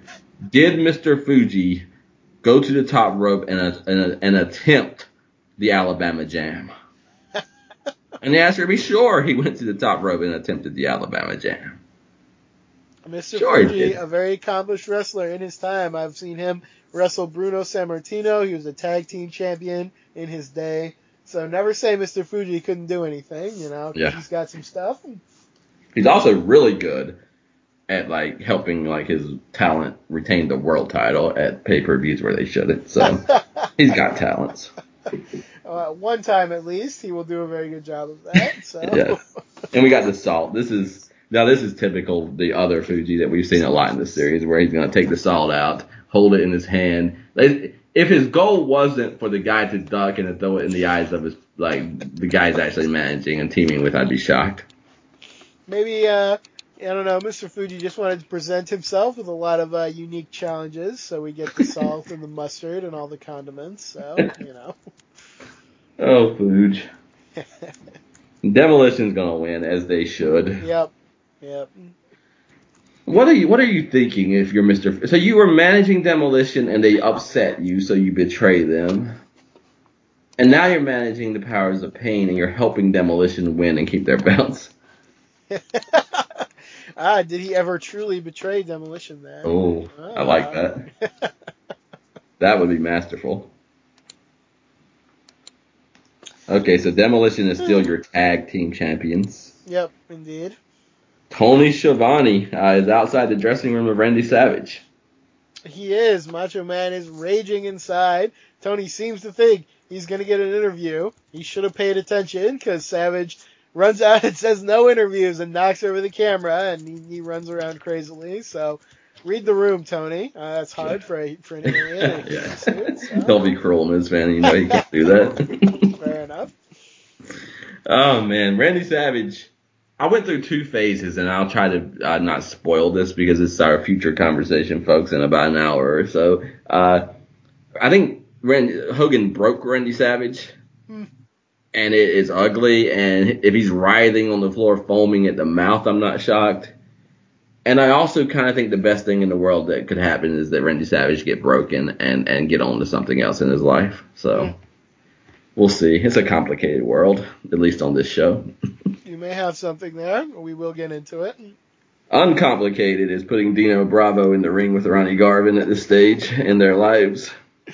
And I gotta say, I got no problem with this match as a match, but if you want to talk about filler on the card, there's no real reason for this to be here. So I agree on both accounts. We get Jesse Ventura saying Dino Bravo has unlimited power. Gorilla says, well, not unlimited, Jess. We saw that. If we saw it wasn't unlimited, so guess what we're back to, folks? We're still talking. I told you they would never stop talking about that Royal Rumble segment. That was over a year ago. Much more.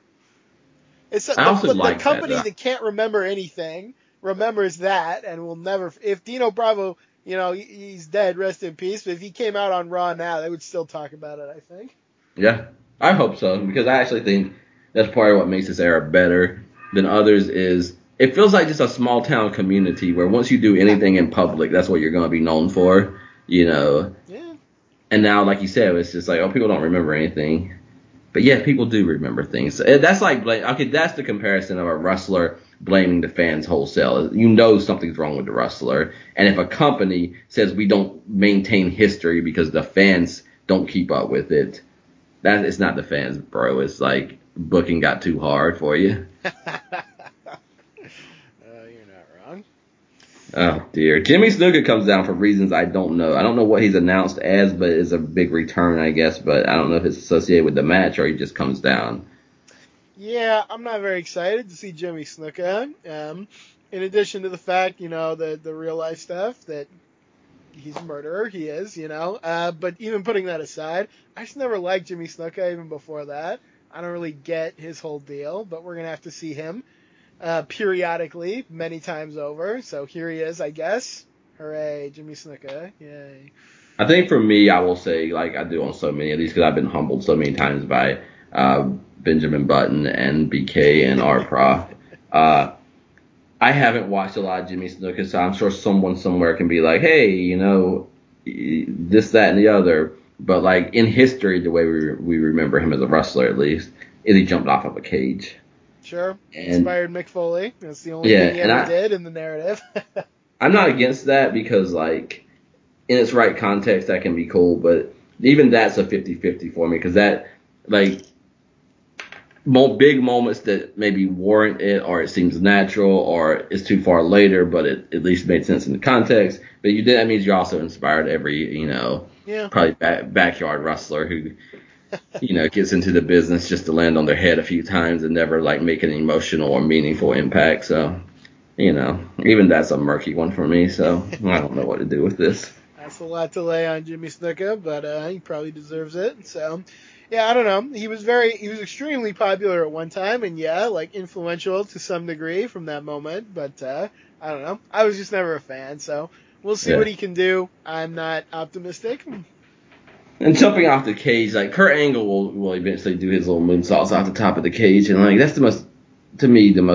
Kurt Angle doesn't need to do a moonsault off the top of a cage. Mm. And the fact that he can, though, then means that, like, what does it matter that anyone can do it? So, like, there's also a thing, and these are just my rants, folks, but, like, if you're, like, already the greatest, like, oh, you won a medal for the United States, like, be good at that thing. Like, some folks probably can only jump off the top of a cage. And you kind of ruin it for everybody when you can do everything else, and you can also do their one little gimmick. So be kind. There's certainly a question of escalation, so that's something we'll talk about a lot as the series goes on, I think. Thank you for like saying, all that incoherent rant. Like there's a word. Here's just a word. So absolutely agreed. This match is short. The folks they try to be stronger than each other, folks. You might not catch that from the names, but they're trying to just overpower each other and stomp on each other too is a thing with Ronnie Garvin. So who will win? That's all. Well, which company is it? You might ask yourself, and you might know the answer.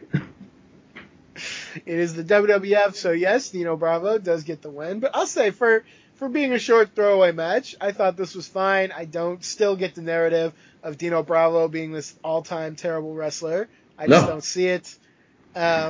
Ronnie Garvin is a guy I like. He's got those heavy punches. He was an NWA World Champion at one point, so he brings something to the table. He loses, but he still stomps on Frenchie after the match. And Monsoon says if Frenchie got stomped, then he probably needed it. So there you go.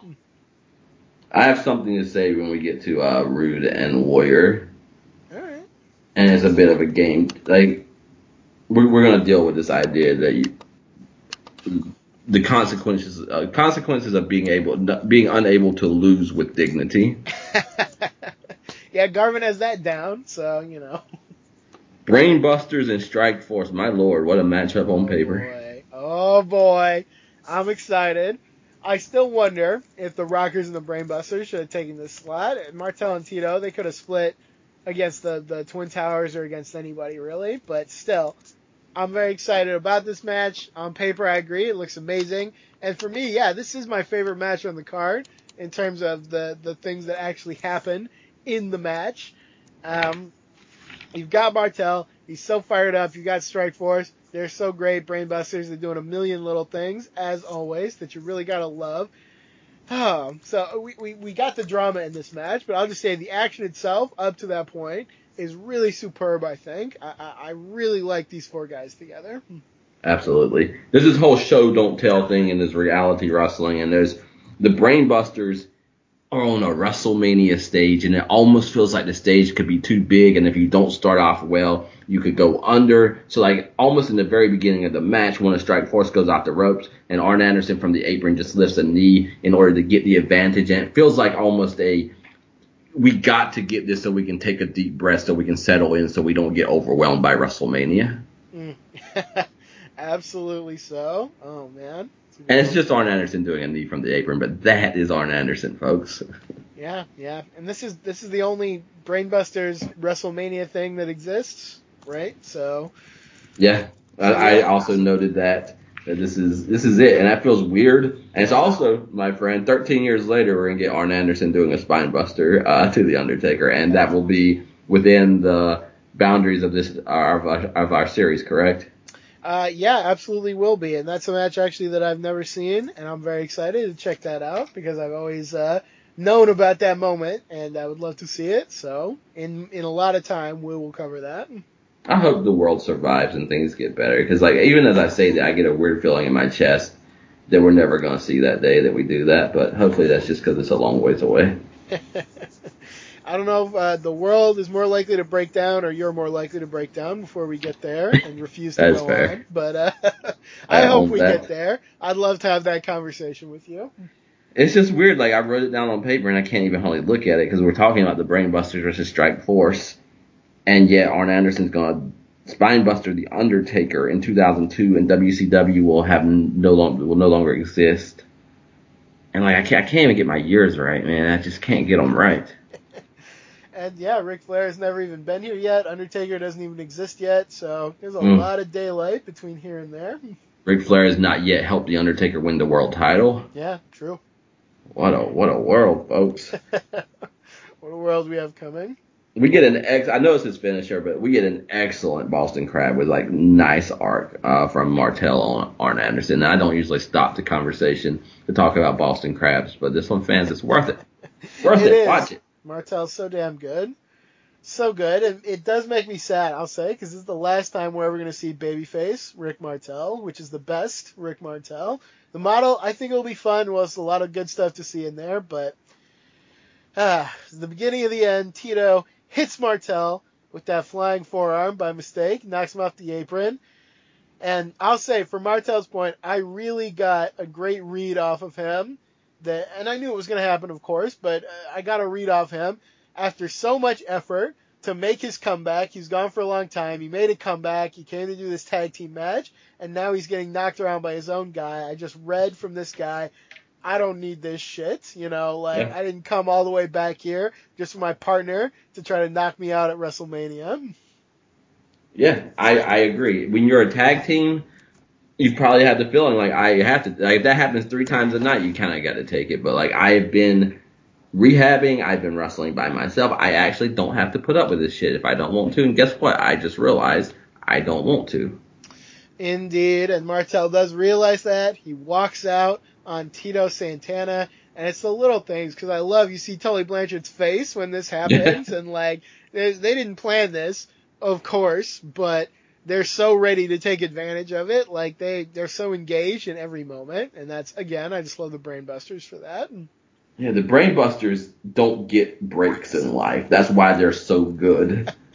And when he realized we're getting this break, like I've never seen Tully Blanchard look so young in my life. That's a great way to put it. I love that. Yeah, these guys had to scrabble and fight and claw for everything, and here, wow, the weight is lifted off for a second, and they actually do get a lucky break. They had to think for a moment, like, why were we ever in the NWA? Like, we're at WrestleMania, and one half of the team just walked away. Oh, that's beautiful. I love it. And then the Spike pile driver, dear Lord. So good. So good. So the Brainbusters are just, I keep forgetting they're not the tag champions, and that's not disrespect to any other team, but I honestly keep forgetting that they're not the tag team champions. They will be in time, and I'm excited for it, because as much as I love Demolition, Brainbusters were born to be tag team champions, in my opinion. Yeah, this is one of the great stories that will never be considered that anywhere else, I'm sure, but to walk into the WWF as members of the Four Horsemen, but Flair doesn't come, and to come in so plain. Like, Arn and Tully are plain, and they're going to dominate the WWF in 1988 and 1989. Yeah. Deal with it. It is incredible. It's more success than you would think these guys would get, and they don't get clowned. They're just too damn good. They They're great. I love this team. We know this. Absolutely. And everything you've said about them is panning out. This is a great era in WWF tag wrestling, and it's like they just came in above it. Yeah. No, absolutely. They walked in, and on day one, they were like the best wrestlers in the company, or very nearly so. And certainly the best at their style of wrestling, which the company was not even like interested in, and yet they just made it happen through sheer force of will and skill. Absolutely. Man, that's good. Okay, so Gene Okerlund's with Rick Martel, and he is trying to lay in on Rick Martel, but Rick Martel is not having it. Indeed. He explains in that ultra thick accent that he sports, which is probably why he got turned heel in the first place. He says he's sick and tired of Tito. He was doing great in the WWF, coming back, wrestling by himself, and here's Tito to ride his coattails again. Martel says, I could have done a lot worse than just walk out on you. And I almost wish he had done worse, because then they would have gotten a real blow-off match, and they never will, and that makes me sad. But we'll look for everything with this pairing, because this is a feud that I think is great and deserves more attention. Absolutely. Gene is in his fake outrage. And I love the response. You know, he's lucky that's all I did. So, don't play to him. That is the only way that you're going to win in this era if you're going to be a heel, is do not let their outrage, do not play to them, do not apologize, act like Gene Okerlund's not standing there and say, I actually am a gentleman, and that's all that I did, and I could have done worse. That man owned his narrative, but then I don't know how that's going to lead to being the model and being very, again, like when he's a baby face, he's super like powerful, and in that promo he seems super strong and powerful. So we'll see how that also moves. Yeah, I think what we're going to see is what it is. He will just become the model, and there will be no conversation about it. So, yeah, it's a disservice to Martel, I think, that he just sort of became. He's another guy who lost his name. Like, they'll barely say his name for a while. He'll just be the model, and this is not a time where they took someone from outside the company and made them better with a gimmick. No, and the model's a fine enough gimmick, but it's saying the only thing that person can do is annoy and aggravate. Yeah. And we've already seen, like, in your own company, that he can do more. Right, yeah. We know that this is true, so I don't know. It's a disservice, but he had an accent, and they couldn't dig up a good the something nickname if he was a babyface, so here we are. That's fair. So we're about to find out why this card is 3 hours and 40 minutes instead of 3 hours. God. Okay. Here, like... So we've talked about worst things on this show. We've got Duggan coming up. We had the Bushwhackers. We had Beefcake. Man, this might take the cake, though, of all of it. Oh, my God. So it's going to be Piper's Pit. And for a second, I was excited because I forgot what this segment was. I don't think I ever watched this whole segment before because I don't remember suffering in this way. So Brother Love comes out first instead. And you want to talk about guys with paint on their face who look worse the closer you look at them. Brother Love, like, the first time I went back into this era, I was kind of excited because I was like, oh, sure, like, this is a guy, he knows how to kind of be a good heel. He knows how to be, like, annoying in the right way. Well, take off the right way part. He definitely knows how to be annoying. The more I watch this guy, the less I want to see of him. I kind of hate watching him now. But he's here, and he's just by himself forever. And he's just, like, talking to himself and doing, like, a Piper impression that isn't very good. And this is what I was talking about. If the boring chant had been invented in this era, I almost wish it would have been. It could have been spawned in this exact segment because the crowd is just dying on this. And this is a crowd that would go along with almost anything. You got your finger on the pulse of this thing, my friend. And we've done this both in our time together. There have been times that we have both had a hard narrative that the other one didn't have. And maybe we came off of it, and there's been times that one of us had a hard narrative, and the other one you tried to like give space to something else, but eventually came along. And so I tried to be the one when you kind of went super hard on Brother Love at the beginning to say, let's be fair, let's give it some time. But I feel like I have now given it plenty of time, and was Brother Love ever part of some iconic moments in history? Yes, he was. Does that make up for the fact that when you, like Ms. Fan says, strip away the makeup, strip away music playing? Number one, music playing while you're doing a segment is a tell also. Yeah. But strip that away, put him in the ring by himself talking to himself, and by God, you get what is there isn't there. Ugh. This segment is an abomination. It's a chore of the worst order. Okay, so it continues. We get some celebrity, Morton Downey Jr. I've never heard of this guy outside of this segment. I looked him up, and he's this like trashy talk show guy. Hooray, good job. So these are things you shouldn't even be proud of. Like, it shouldn't be a win to get him on your most like prestigious show. It really shouldn't, because like later this year he was like completely canceled and not even important anymore. But whatever, he's here now. Finally, Rowdy Piper shows up, but the crowd doesn't even pop that much because I think they killed the crowd with the fake out and the long segment. Like, there's still a pop. It's Piper, but after coming back for 2 years, this should have been huge. And it's like, okay, yay, Rowdy Piper's here. You know? Yeah, so it's underwhelming. It is, and Piper, I'll say, Piper is so freaking good when he's good, but when he's not, he is not. Yes. And this is not Piper's finest moments. He doesn't. My note. Go ahead. My note is that Piper has given us some of the best and worst things to ever be on a wrestling screen. And I was so excited to see him back because I feel like before this he'd given us almost nothing but those great moments that we've seen. But this is definitely a sign of like the bad Piper where he's not really invested in what he's doing. He's just like riffing and being weird and just he's a very instinctual performer. And when his instincts are good, they're amazing. And when they're bad, it's just like painful to watch. Yeah.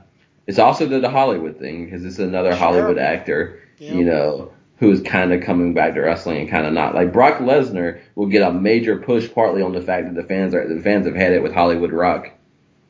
Yeah, absolutely. You are correct about that. So like we need to acknowledge these things because we act like it's just like the only narrative. Oh, so it's exposure for the business. What else is it? It's only one good thing. It's nothing else. Well, you know, okay. Yeah. When you start to try to leave wrestling fans don't like it, and that's the story of history. So.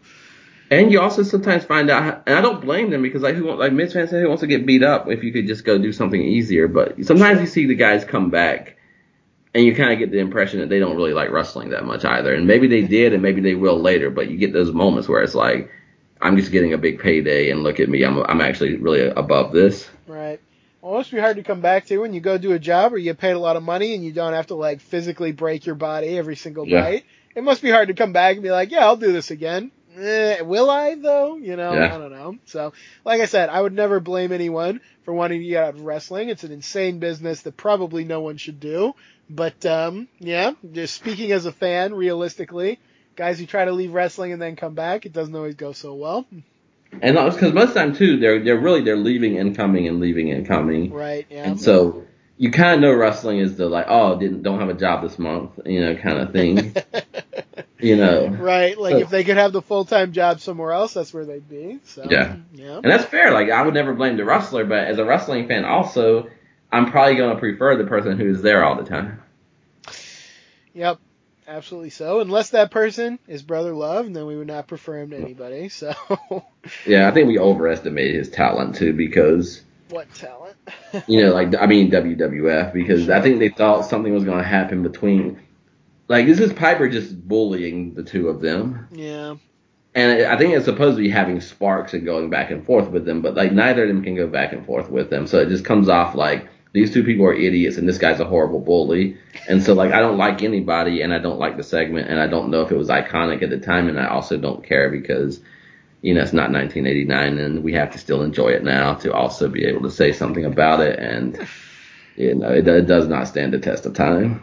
Turning your baby faces into bullies is a big danger in wrestling, and it's a danger that they were not very careful about at times. So, Piper he does this weird interview with Brother Love until he rips his kilt off because he wore a kilt because he was making fun of Piper or something, and he runs away in his underwear, and it's the kind of segment that I would like cringe and be embarrassed about if any non-wrestling fan saw me watching it. And I had to try to explain it. I would be I would be embarrassed. I would crawl away and never talk about wrestling again. And he stole Liz's attire, I think.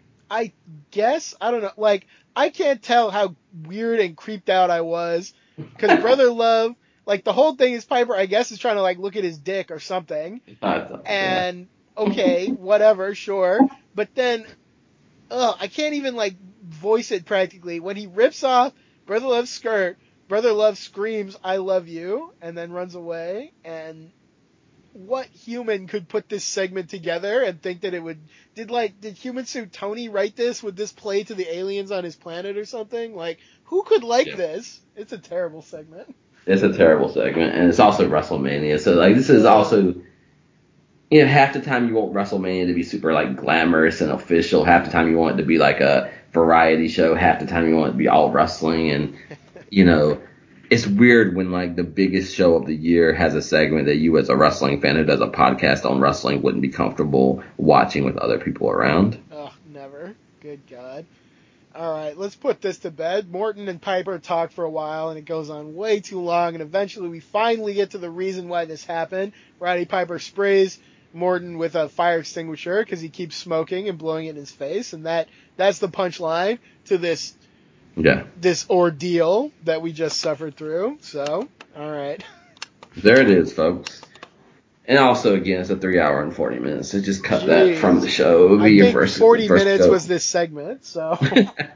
And, no, yeah, we're done. Okay, so Gene Okerlund is in the back.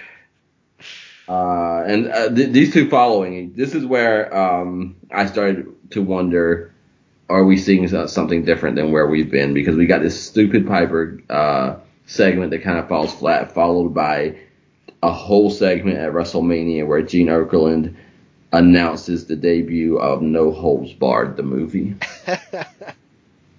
And I will say this, No Holds Barred is a movie that is so bad, I actually find it hilarious. So if you like movies that are bad in a funny way, just like unbelievably bad, this movie might actually be for you. It will also be horribly unsuccessful, so this is going to fail on every level. Yeah, you know, and I think there's some. We talked about the book The Alchemist and following the omens, and I think some omens are starting to appear. What are those omens? Tell me more. I think they're getting too big for their britches here in the WWF. Mm-hmm. They're starting to prefer entertainment and anything that's outside of WWF in ways to the company. They think that it's only a good thing that Hulk Hogan is going away and making movies, or at least presenting it that way. And there are unseen cracks, I think, in both the WWF in this era and Hulk Hogan that will be exploited in time. Yep. This is definitely one sign of Vince McMahon looking to do anything other than wrestling, which we will see repeated many times. And that's another one that you can give the narrative of, well, I mean, it just expands the business. It makes more casual fans, and act like there's no consequence to having wrestling fans who give their time and money, and then you make a mockery of the things they enjoy. Yep. These ventures never succeed anyway. They always backfire, but they just keep trying them. So. Absolutely. Sean Mooney is with Donald Trump. He speaks from the front row. He said he uses the same language that he uses today, so rhetoric was pre-politics. Everything is unbelievable. It's packed. The casinos are packed. The arenas are packed, and it's a great thing. And Sean Mooney seems very nervous, and then he goes back to the broadcast booth. Very strange to watch now. I won't speak further on that. He's also skinny, so that's also strange. Yeah. A different look. His hair is actually hair. Yeah. So. And then back to Hollywood, because Jesse Ventura is super duper pissed off because Hulk Hogan has invaded his space and he's going to take over the world with that No Holds Barred Hollywood blockbuster. Oh boy. Yeah, Ventura, you were in Predator, so you were definitely already in a movie that's better than anything Hogan will make, so calm down. It's all right. So you can like any of those segments, like, if you want to, but we just went from Piper, who is outside of WWF with a TV co-host, to Gene Okerlund doing a full-blown preview of a movie that has nothing to do with wrestling, to Sean Mooney interviewing Donald Trump, to Jesse Ventura storming out of the announce booth because Hulk Hogan's making movies and that's his territory. That's 4 segments in a row at WrestleMania that have nothing to do with wrestling. Yep, you're not wrong. Well, we got to get back to wrestling. We're going to talk about wrestling again. So. Oh dear God! I hope I can read my writing because there are 100 Hulk Hogan notes look like on the back of this page. Oh boy! All right, okay. Okerlund is indeed talking to Hulk Hogan about the main event. Hulk Hogan says a year ago he and Savage were the best of friends. He said if someone told him he'd be fighting Savage for the title right now, he'd have called him a liar. But also, he should have seen it coming the whole time. So again, he has his cake and he's eating it too. Well. Yes, I noted that because I think that's also true though because those are facts. Like Hulk Hogan did know what was going to happen because not only did he make it happen, but he made it happen so that it would align with WrestleMania 5. But if someone had said out loud that it was going to happen, he would have called them a liar. That is brilliantly observed, my friend. You are correct. All of those things are true. It took me a moment because I was like, first, oh God, the utter bullshit, and then I was like, or actually, and it turns out, fact checks like 100% true. Oh my! So he claims when they were partners, the Mania was always ahead of the Madness, but also that doesn't matter. Like, yeah, he's just talking out of both sides of his mouth this whole time. So Hogan accuses Savage of manipulating Elizabeth and says Savage was never in his corner at all. Hogan once again, just like last year, threatens to destroy the entire town and kill everyone with an earthquake. But he also says the Hulkamaniacs are survivors, so I guess he assumes they're going to live through this earthquake. And if they don't, well, I guess they weren't true Hulkamaniacs, so there you go. The grossest thing Hulk Hogan has done throughout this year is when he pretty much said that the Hulkamaniacs never accepted Randy Savage and Hogan was always a champion, and then Mania was a little ahead of the Madness. Like, those are the moments where you cannot really forgive him, you can't give him any space because that reveals something, much, much deeper, which is, like, who does that? Right. Who talks like that? Who wants that? There is a possibility that if he didn't team up with Randy Savage, he might have had a super long title reign, or I think he might have lost his title earlier than he did because he probably would have had a lot more feuds and a lot more matches and a lot more heels coming at him, So there's no world that Hulk Hogan could not have gotten back to the world title. But he just had to go the route of trying to expose Randy Savage as not a real babyface, not a real talent, and just destroy him and take his manager away from him and take his fan base away from him and take his belt away from him and leave him writhing on the floor. You had two directions you could have gone, so It is gross because by Hogan's own words, they were the best of friends, and yet Hogan reveals so clearly that the entire time he was walking around thinking that he was better than Randy Savage, that he was ahead of him, that he was the real champion. So what kind of friendship is that, Hulk Hogan? Like, you were explicitly trying to little buddy the world champion this whole time. So, there's stuff on both sides, but you're not a nice guy. You're not a good person, buddy. And you especially knew. And that's why, oh God, this is such good storytelling. Because that's why Randy Savage said, you were never man enough to ask me for a shot. Because the one way to ruin Randy Savage is to be doing things that feed into his paranoia. So Hulk Hogan knew he was going to break this man, and he knew he was going to break him over time, and he was going to do it in the most insidious way. And then, fair enough, maybe you're not a good human being, and it's all about money and it's all about being champion. But then we got to put up with, now that Andre the Giant narrative comes out, Randy Savage was never Hulk Hogan's friend. He was never in Hulk Hogan's corner. He's not a true believer. So we're going to get this religious rhetoric. We're going to get, again, the Hulkamaniacs are going to fall into the earth, but they're all going to be saved. Ms. Van said if they're actual believers. If not, then I guess they deserve to be swallowed up. So Randy Savage, you broke this man. And then, on top, this is Hogan hasn't beaten Savage, and we're dancing on his grave right now. Yeah. Oh dear. It's a gross relationship because, best case scenario, and I don't think either of us believe this, but best case scenario, it means Hogan was just walking around pitying Randy Savage all year, and he didn't ask for a title shot because he felt sorry for him because he thought he was so far ahead of him. So there's no interpretation where Hogan comes out very well in all of this. Like, the greatest Hulkamaniac. If you actually examine the words of Hulk Hogan, you've got to admit some things are wrong here. The only thing Hulk Hogan is a businessman. Yeah. And if you want to read him for anything else, he will let you do it as long as it benefits. But, the mega powers, it was Randy Savage that wore the words on the outfit.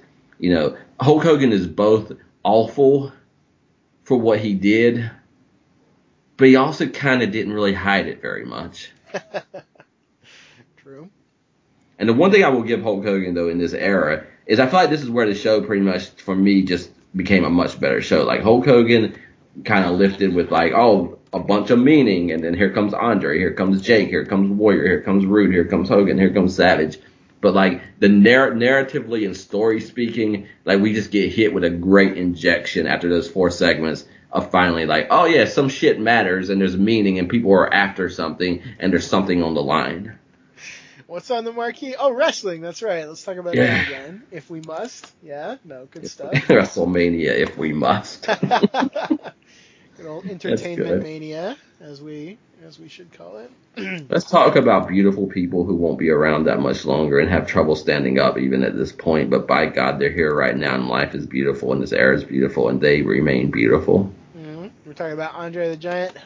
Yeah, dear Andre the Giant, and he's taking on a man who I have to admit has become a great nemesis in Jake the Snake Roberts. I thought that Jake would win you over, despite his flaws, and he does have flaws that some people might not want to admit, but the things he does well, and you just talked about injecting meaning, and when Jake Roberts has a chance to inject meaning, very few people inject it better than he does.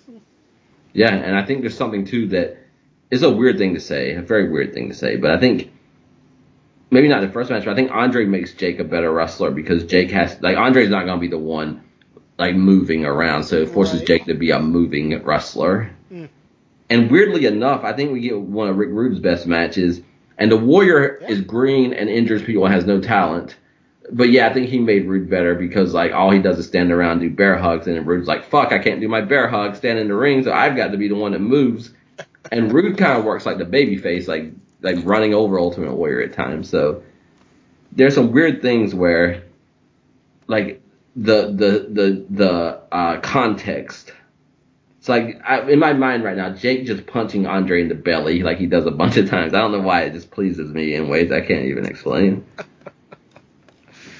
This match, it's not a classic match, like in any traditional sense. Andre, he's not super mobile. Jake is Jake. But it's it does what it needs to do. It tells you the story that it needs to tell you. And I still enjoy this match, so I think it's worth giving recognition to that aspect of it, absolutely. One of the greatest pro wrestling comments of all time, too, is we're talking about who's going to win this match, and Gorilla Monsoon says, have you ever heard of David and Goliath? And Jesse says, yeah, but he used a foreign object. That's great. I don't know. I missed that. That's a great line. It's great on its face just to show what the world wrestling fans live in, and then it's doubly great because the only way Jake Roberts has a chance is to do what? Is to bring a snake into the ring. Yeah, absolutely. So good. Very good. So yeah, this angle has been going on for so long, and it's finally basically paid off here. I don't think it'll continue much after this. But it's been a great feud. We praised Andre for his selling of the fear of the snake and all that, and Jake for the way he played this game and the interesting way he kind of brought this feud into being. And I don't know. There's just a lot to enjoy in this part, I think. Yes.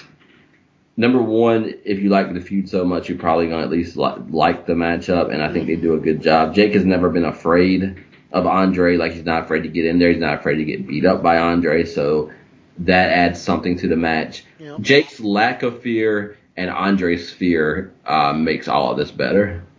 Yeah. No, I absolutely agree with that. So the match goes on, and this is where Ventura says Monsoon is getting worse than McMahon. I can't remember what makes him say it exactly. Do you remember the moment where that happened? I know it's probably a bunch of this shit where the snake is Gorilla Monsoon is making the argument the whole match that Jake Roberts not only has a right to bring the snake in, but like it only makes sense because Andre has a manager.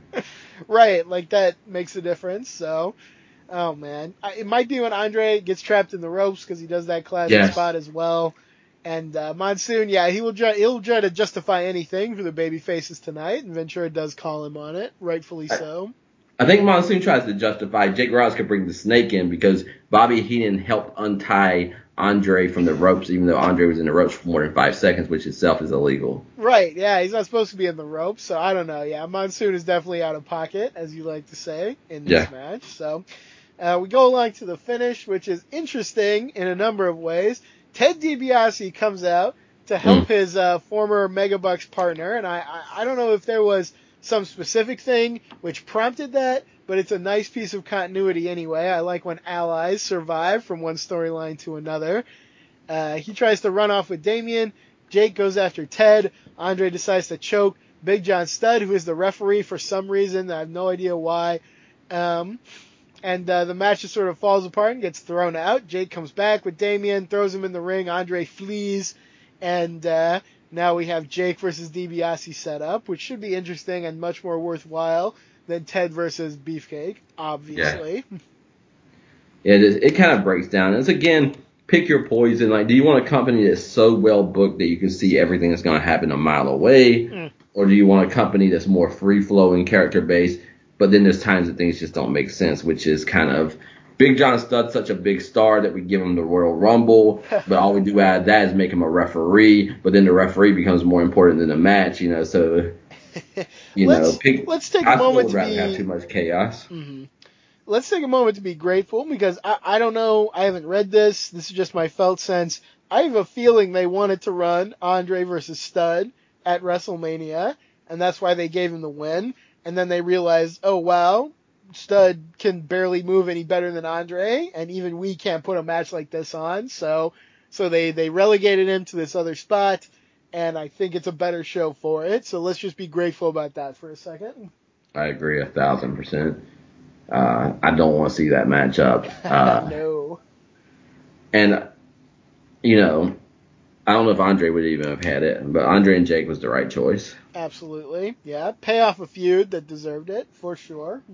It's also blowing my mind that Andre and The Undertaker, like, in my mind, their worlds are further apart than they are, but Undertaker is coming and Andre is not yet going, and there's something that doesn't sit right in my mind about that. Yeah, I think they will overlap slightly. Will they?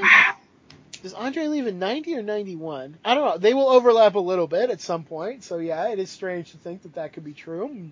And what is the pinpoint in the WWF world where both Andre and The Undertaker exist together? Yeah. That's wild. Okay. That's weird. Undertaker just doesn't make any sense, and in good ways, but I don't know what happened where it feels like almost 1990 or 91 could have been the pivot to the new generation. Yeah. But instead they're like, we'll go completely the other way and we're just going to we have a dead man and we're going to do this, that, and the other. I'm thankful that we got that one last 90s weirdo push before we kind of did away with all of this. I mean, there's going to be plenty of weird gimmicks in the new generation. Yes. So let's not say there won't be. But yeah, you'll come to a time when we'll have Shawn Michaels and Bret Hart on top, and they'll just be like humans, like who they are. So, all right. So we go backstage. I'm sorry, anything else on that last match? Nah, go ahead. Go backstage. Human Suit is talking to Sensational Sherry. Sherry makes fun of Rockin' Robin for his singing, which is not unfair. It's accurate. Sherry does give us that little tease of what's to come because she goes after Miss Elizabeth, says she's more beautiful than Liz, makes fun of her for the Mega Powers blowing up. So that will be very portentous. The next time, on our next episode, I believe we will have Sherry and Savage together. So it's definitely worth checking out. That's amazing. Okay, good stuff. This is a Hide Your Dalmatians Disney villain promo. She sends a message that you can just feel cutting through the rest of the year and the WWF. Absolutely. I also know from the podcast that Tony Schiavone is a pervert, so I see him differently. Like when he's back there with Sherry and other people, look at his face when he's first on camera, when he first looks at Sherry. Like, it's weird the things that you can never see until someone gets their own podcast. So You I know. did not know that. That's interesting. Tony's a wild man, I'll tell you that much. I think he Wow. likes to be dominated too, so just for your knowledge. I thought his only fetish was the oven. What do I know? Oh yeah. Oh God, Tony's got quite a legacy. He's got quite a story these days. So He does. Good. We go to the ring for a nice little filler tag match. You had something to say about this. I don't have a lot to say. It's Greg Valentine and Honky Tonk Man teamed up. Poor Valentine, he always gets paired up with kind of the worst of the worst. They're fighting the Hart Foundation. It's a fine match. I could watch Greg Valentine all day, I think, but I don't have too much to say about this one. I don't have a lot to say. I just think the Hart Foundation is evolving. Brett is very much becoming almost more IC Brett than tag team Brett, and I partly wonder if he's looking around at the Rockers and the Brainbusters and others and figuring that he better get his shit together because Bret Hart sees everything. And then, I think even Honky and Greg Valentine make good opponents for Bret Hart and Neidhart, so it's kind of old school and new school in that account. It's a lot of Bret Hart. I believe the Hart Foundation, they get the win. The ending is abrupt and weird, and they grab the megaphone and get the win. It's interesting to call a Hart Foundation matchup in the week where Bret Hart has just spoken out about the Hart Foundation and Jim Neidhart. Did you read those comments? No, what'd he say? He is a big fan of Jim Neidhart because Jim Neidhart always got it. Like, Jim Neidhart did everything he told him to do when he told him to do it. So he's a fan of Neidhart. That's why he doesn't like Davey Boy, because he forgot everything he was supposed to do. So I think we know what Bret Hart likes and dislikes at this point in terms of the people around him. So absolutely. So, and you get that. Like, there's no shock. No.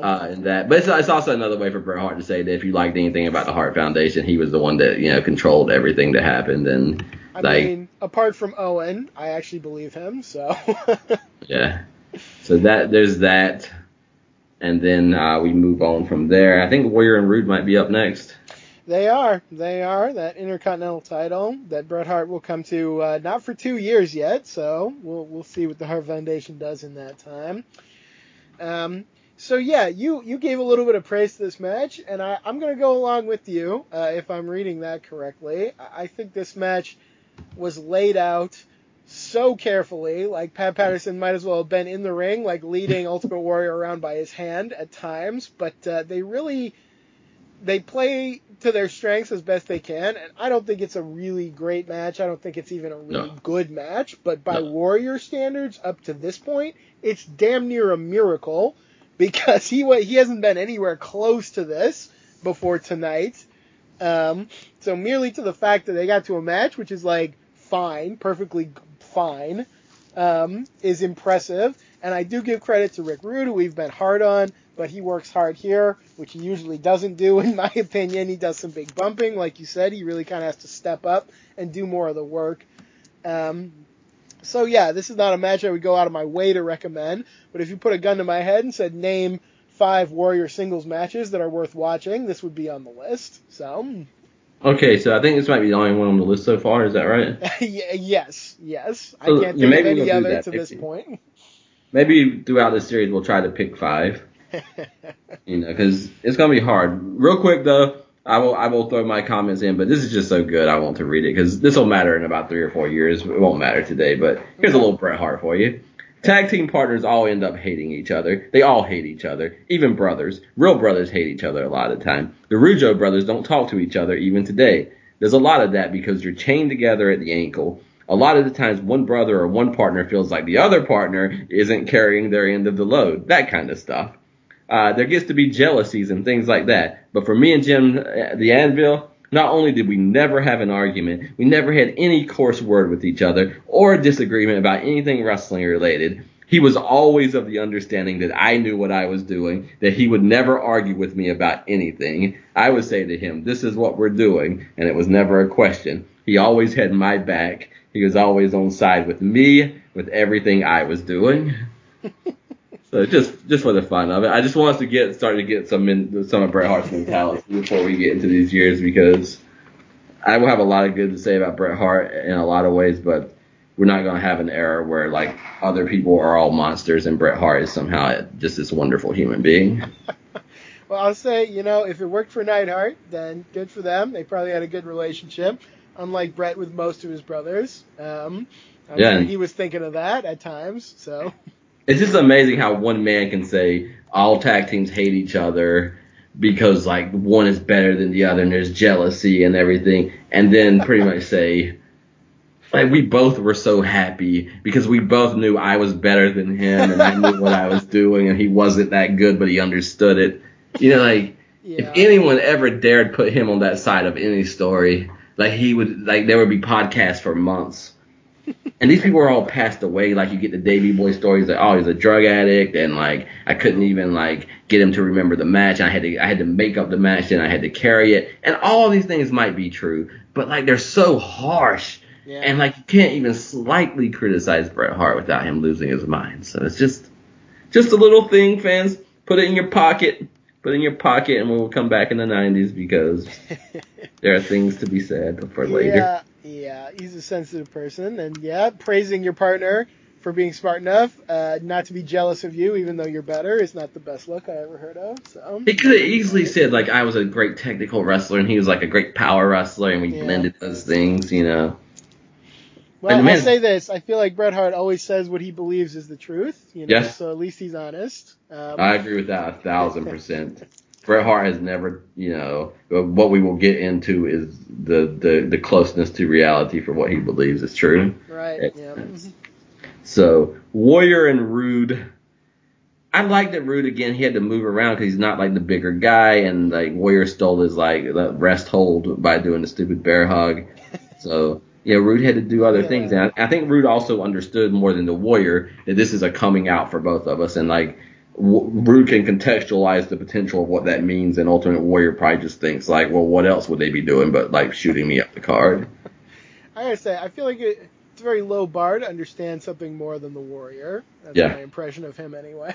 So, this is Rick Rude working overtime. I won't say Ultimate Warrior didn't put in any work, but like I said, everything about what he does screams that someone like spoon-fed this to him, and that's just my impression. Maybe I'm wrong. Maybe someone will come out and show that Ultimate Warrior was like a brilliant Randy Savage strategist. Nope. I doubt it, but so it's the best Warrior match we've seen by many degrees so far.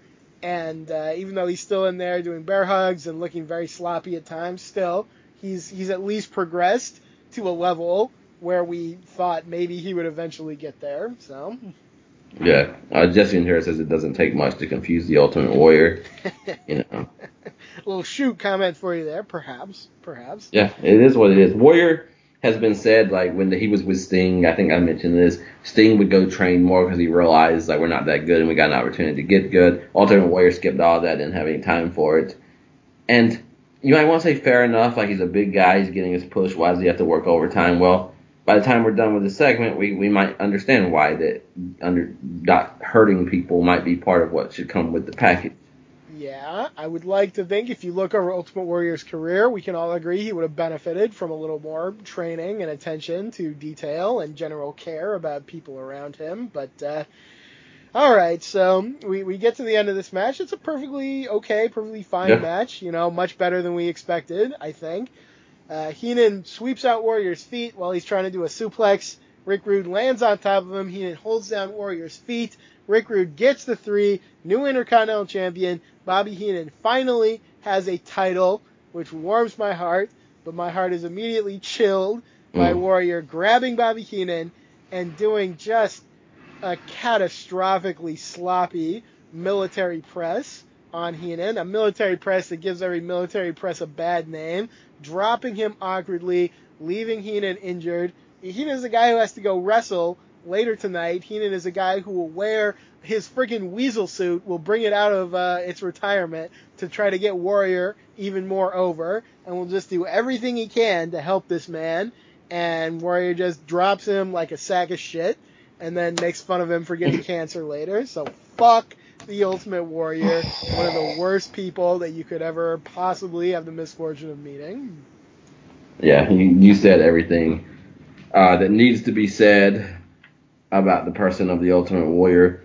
My only two notes is I think that's a cool ending because like you got to get Warrior pinned somehow, and so like the suplex, the ropes, the holding down at the foot. It also kind of mirrors Sergeant Slaughter where scepter over the head on the ropes. So Warrior really should stay away from the ropes if he wants to win his stupid matches. And then point number 2, and this is a real point. There's a lot of things in life that are just hideous on sight. And you can't say much about them because it was the era and nobody's getting hurt. And one of the grossest things about this era, and it's been an era that we've loved, but the grossest thing about it is whether you want to say baby faces or people on the side of one line.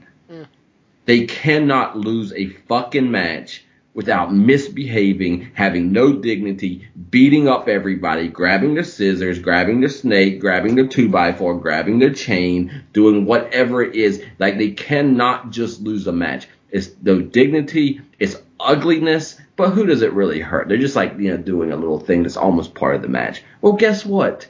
If you didn't have an era and a culture where these idiots could not lose without misbehaving, then you don't have to have this stupid little segment. Rick Rude can actually win the belt. The Warrior can fucking lose. We saw his foot being held down, so we understand he got screwed. Say it 10 times in the announce booth. I think the fans will get it.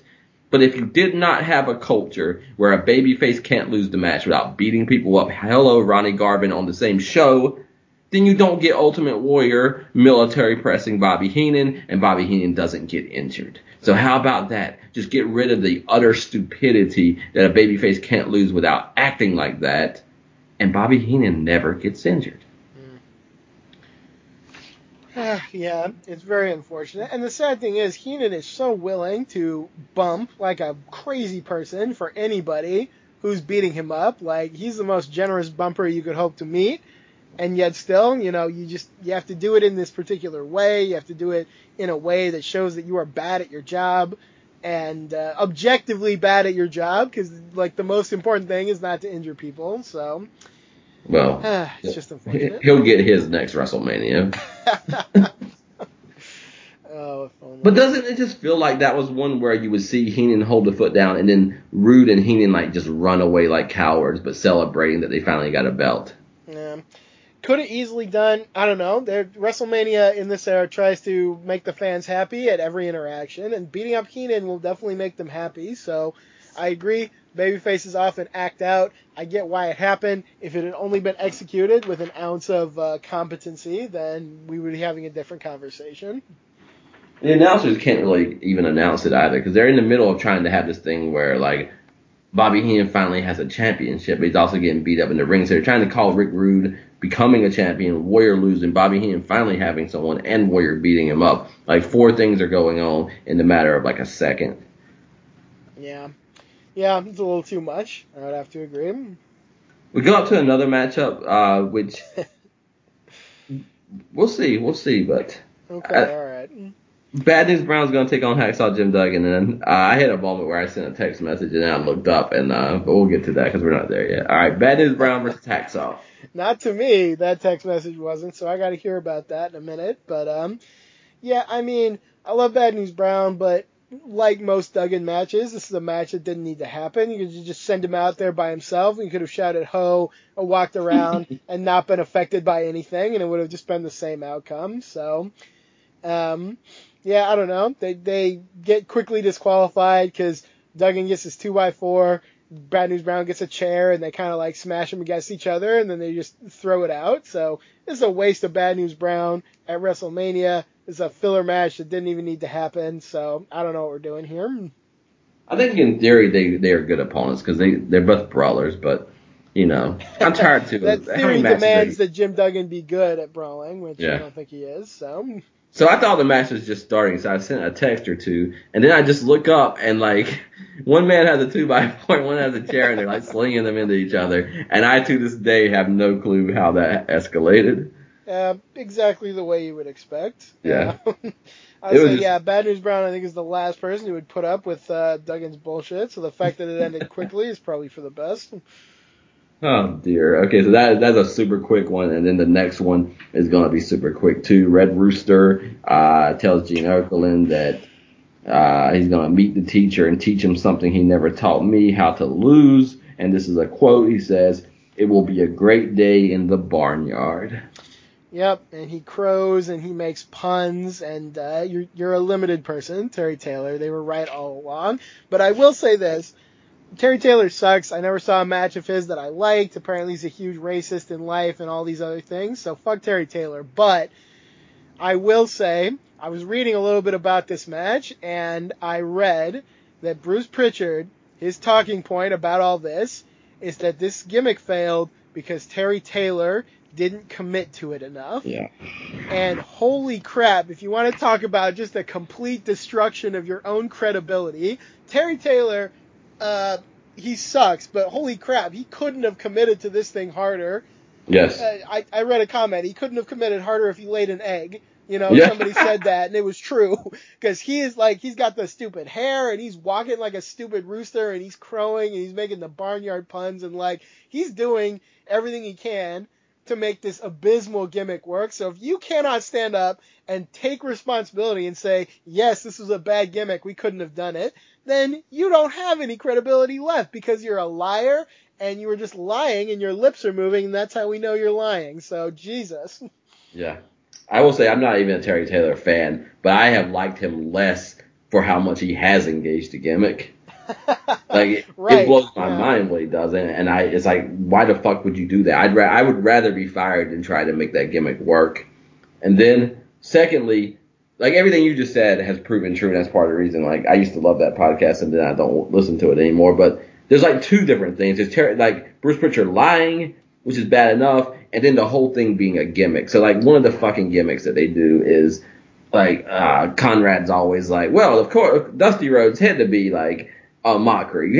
That had to be a rib. You had to be making fun of him. And there's a box of gimmicks and all these things. And then Bruce Pritchard's always yeah, we were never making fun of anyone. We only tried to get them over. We're only trying to do the best by them. So I think there's both a truth of him defending WWF in a way that shows him to be a liar. And then there's also a thing that the whole thing is turned into nothing but gimmicks. And neither of them are human beings telling their actual thoughts most of the time. Yeah, no kidding.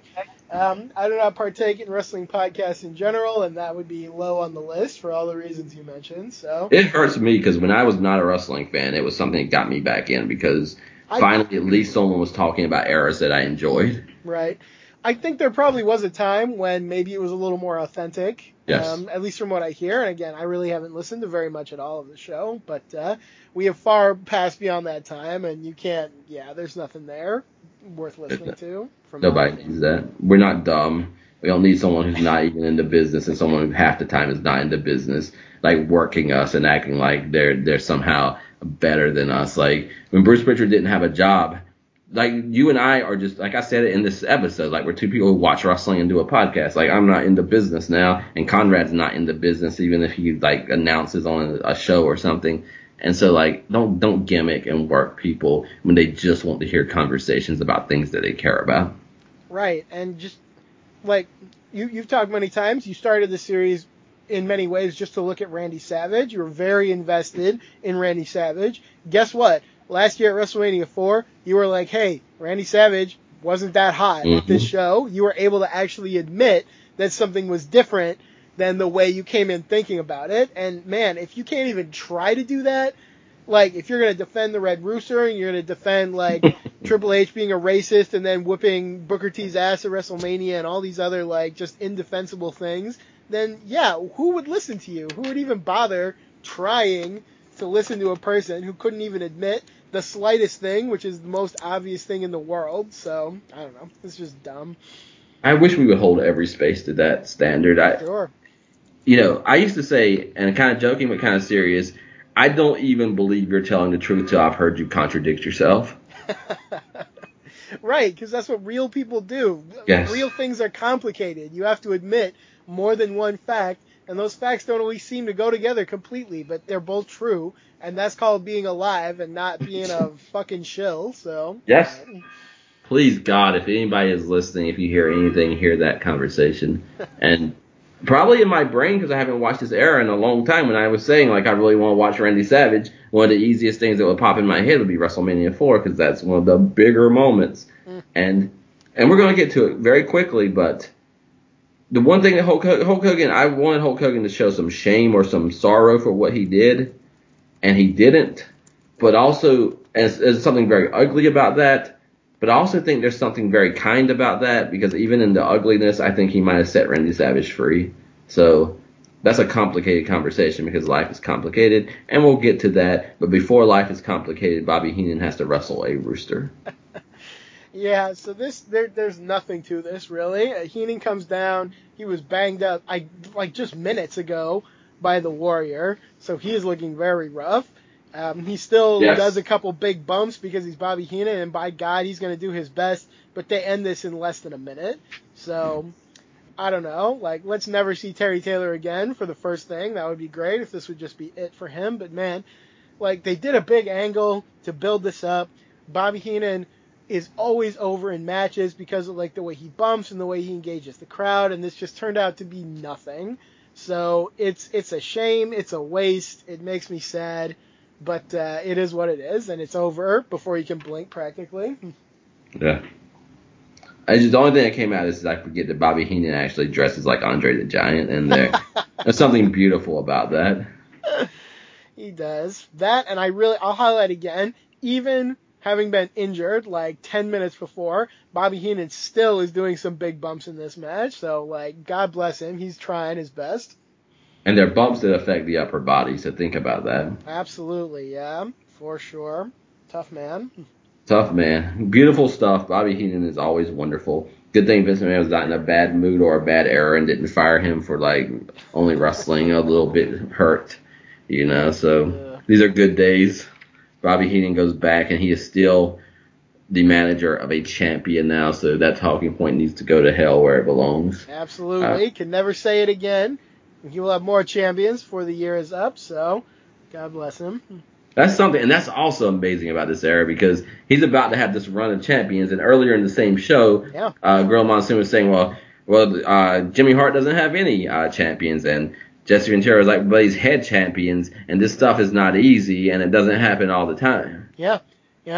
Before Heenan, he went through a long drought, but he will have multiple tag champions, multiple intercontinental champions, all this stuff before all is said and done. And I will still always credit him for being Andre's manager, so that it wasn't even true in the first place. Yes. All of that. And he will manage the Nature Boy Ric Flair, who will have both the Real World's title and then the secondary, I guess they're telling us, WWF title. Indeed. Okay, so Gene Okerlund is with Elizabeth, who the way we're saying Rick Rude worked, or Pat Patterson worked Ultimate Warrior through that matchup, Gene is trying to work Liz, I think, through this segment. That how do you feel? It must be complicated. You must feel like this. I'm sure it's like this. This is what and then this Liz stuff fucking angers me. Yep. She's going to be in a neutral corner to support both men and pray that nobody gets injured. All right, first of all, I got to say again, every Liz interview is like this. She struggles so much to do even a short promo. I don't even know what to say about it. It's very strange to me. But putting that aside, here's Liz. She's going to support both men basically when she should be supporting neither. For God's sakes, Liz, have some respect for yourself. One guy is an abusive partner, and the other one is just complete manipulator who won't give a crap about you 2 seconds after this match is over. So, for God's sake, run away from both of these people and just, live your life. You'll have a better life, probably. Jesus. Yeah. That's one thing. This is one of the greatest stories of all time, but I am so exhausted with all three of these. They've needed to explode, and they all need to leave each other alone. So that's a weird thing to have to say for something you like so much. But Tony Schiavone, for some reason, I have a Tony note. And then Sean Mooney is interviewing fans. And I think 9 out of 10 say Hogan's going to win. And he's like, we got a split decision. Back to you guys. Oh, boy. We get to the match, and per your point, you mentioned this. And I had forgotten all about this until you mentioned it. But Savage was hospitalized with an infection prior to this match, and supposedly checked himself out of the hospital to come and just do this match. So, I mean, that's something honestly he probably shouldn't have done, but he did it, and he's tough for doing it, and people shouldn't really do this to themselves, but you would never know it from his performance. He gives a great showing here. Yeah, he was having infection drained at the show, I think, and oh Jesus. And you want to think about the greatest symbol of a year of the mega powers and Hulk Hogan manipulating Randy Savage and gaslighting Randy Savage and making Randy Savage feel like he wasn't worth anything. Randy Savage will come to this matchup with Hulk Hogan with an injury where in the elbow of his right arm where he does his finishing hold. There's something about the fact that Hulk Hogan has now turned every single thing that is Randy Savage against Randy Savage. Oh, wow. I don't know if you can give Hogan credit for the infection, but yeah, it seems like everything has turned on Savage that was supposed to be supporting him, his friend, his manager, even his own body. I will say this, too. It's hard to say this because Hogan deserves a lot of blame. We've already given him some. But a lot of times in my life, sometimes you try hard, and this is fair. You work hard, and every fucking thing goes wrong. That's adulthood in life, and it fucking sucks. Yep. But there's also times where when everything is going wrong, I really realize, like, I'm also making some decisions in my life that whether they're easy or whether they're comfort or whether they're just fear, like the real me is no longer showing up. And I think Randy Savage neutralized himself in a way and froze himself in a way that not only when stuff comes against him, it's one after another, but he doesn't really know what to do about it because he hasn't been Randy Savage for so long. Yeah, very true. You've already mentioned this, and I don't know if we're going to have exactly the same idea, but I was saying in this match, one of my early notes is maybe Savage will be better off now that he is freed from the idea that he can be a champion like Hulk Hogan. And I said that before he even lost the belt because I think Savage, even he must know he has no hope of like becoming like Hogan, which I really think was his goal at one time. I think you are 1,000,000% right, and I think you were the first one who said this a long time ago. But I was thinking maybe Savage will be better when this is over. No, Randy Savage has an infection and a fever, and Randy Savage knows as much as anyone else that Randy Savage is going to lose this matchup. And I think Randy Savage is already free. And Randy Savage, this is Randy Savage versus Ricky Steamboat. This is Randy Savage, the wrestler. This is Randy Savage, the mover. This is Randy Savage. This is not Randy Savage pretending like he's a baby face. I think someone said that. This is how you can be right and wrong about everything. Because no, I still don't think Randy Savage was faking it. I think Ms. Fan is right. But Randy Savage was faking it because it was not Randy Savage. And it was never going to be Randy Savage. And this man is maybe it's because he's got a fever, but he is moving around so smooth. It's the space element is back. The fire is back. It's a beautiful, beautiful, beautiful thing. Randy Savage is unleashed to me in this one. I think the only person Savage ever lied to in all of this is to himself, and he told him, hey, I can be something different than what I am. And God, sometimes people can change, but it's hard, and sometimes they can't, and I don't know.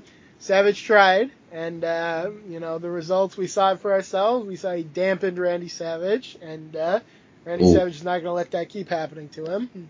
That is the word, man. Dampened. Oh, jeez. Not only does that do away with the fire, but, man, like, his shoulders drooped. Like, he was shorter by 3 or 4 inches. Like, it just wasn't. He was a dampened Randy Savage. And, man, it's kind of fitting then that he comes out with a fever because the fire is back. The space element is back. Hulk Hogan is going to win this match into things that are Hulk Hogan. And Randy Savage is going to win this match into things that are Randy Savage. They did something as opponents they never did as partners. Yeah, so true. All the time the Mega Powers was together, I feel like we rarely, if ever, saw Randy Savage be Randy Savage. We just saw a mini Hogan, all this time. Here we finally see the actual Randy Savage up against Hulk Hogan, and the result is very good. You couldn't say probably this is like the greatest match from purely an in-ring perspective, but it's a match that's very effective at what it wants to do. It tells you the right story. It has the right energy. It's a very good match. It's exactly what the match is supposed to be, and it is carried on the back and the wings of Randy Savage. Oh, exactly. Yeah, like I said, if you hadn't reminded me, I never would have even thought that he was sick at this time. He's a guy who probably shouldn't have even been out here. So credit to him. I'm a fan of wrestlers taking care of themselves first and foremost. But, if you're going to go out, you got to do your best, and he did incredibly here. I also realized Hulk Hogan, when he comes out, is already pointing at Randy Savage, and then he does the ear cut with the fans. But that's his rhetoric on display. Like, come out already pointing. Like, you can be the one who's wrong about everything, but if you point first, then you're angry first, and if you're more angry, then you must have more passion, and you must be more justified, and you must be on the right side of the argument. So I really kind of got what that stupid pointing that he does is, because it's another symbol that directs everyone into who is what and how you should react.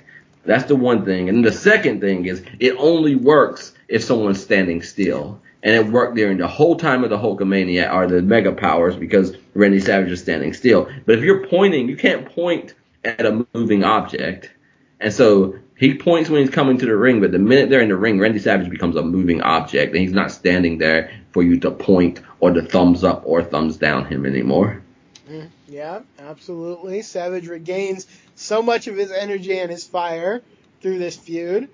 And like I said when we were watching the promos building up to it, Randy Savage seemed set to explode all on his own, like Mega Powers be damned. He was just exploding from his own internal combustion engine. You definitely start to see that here.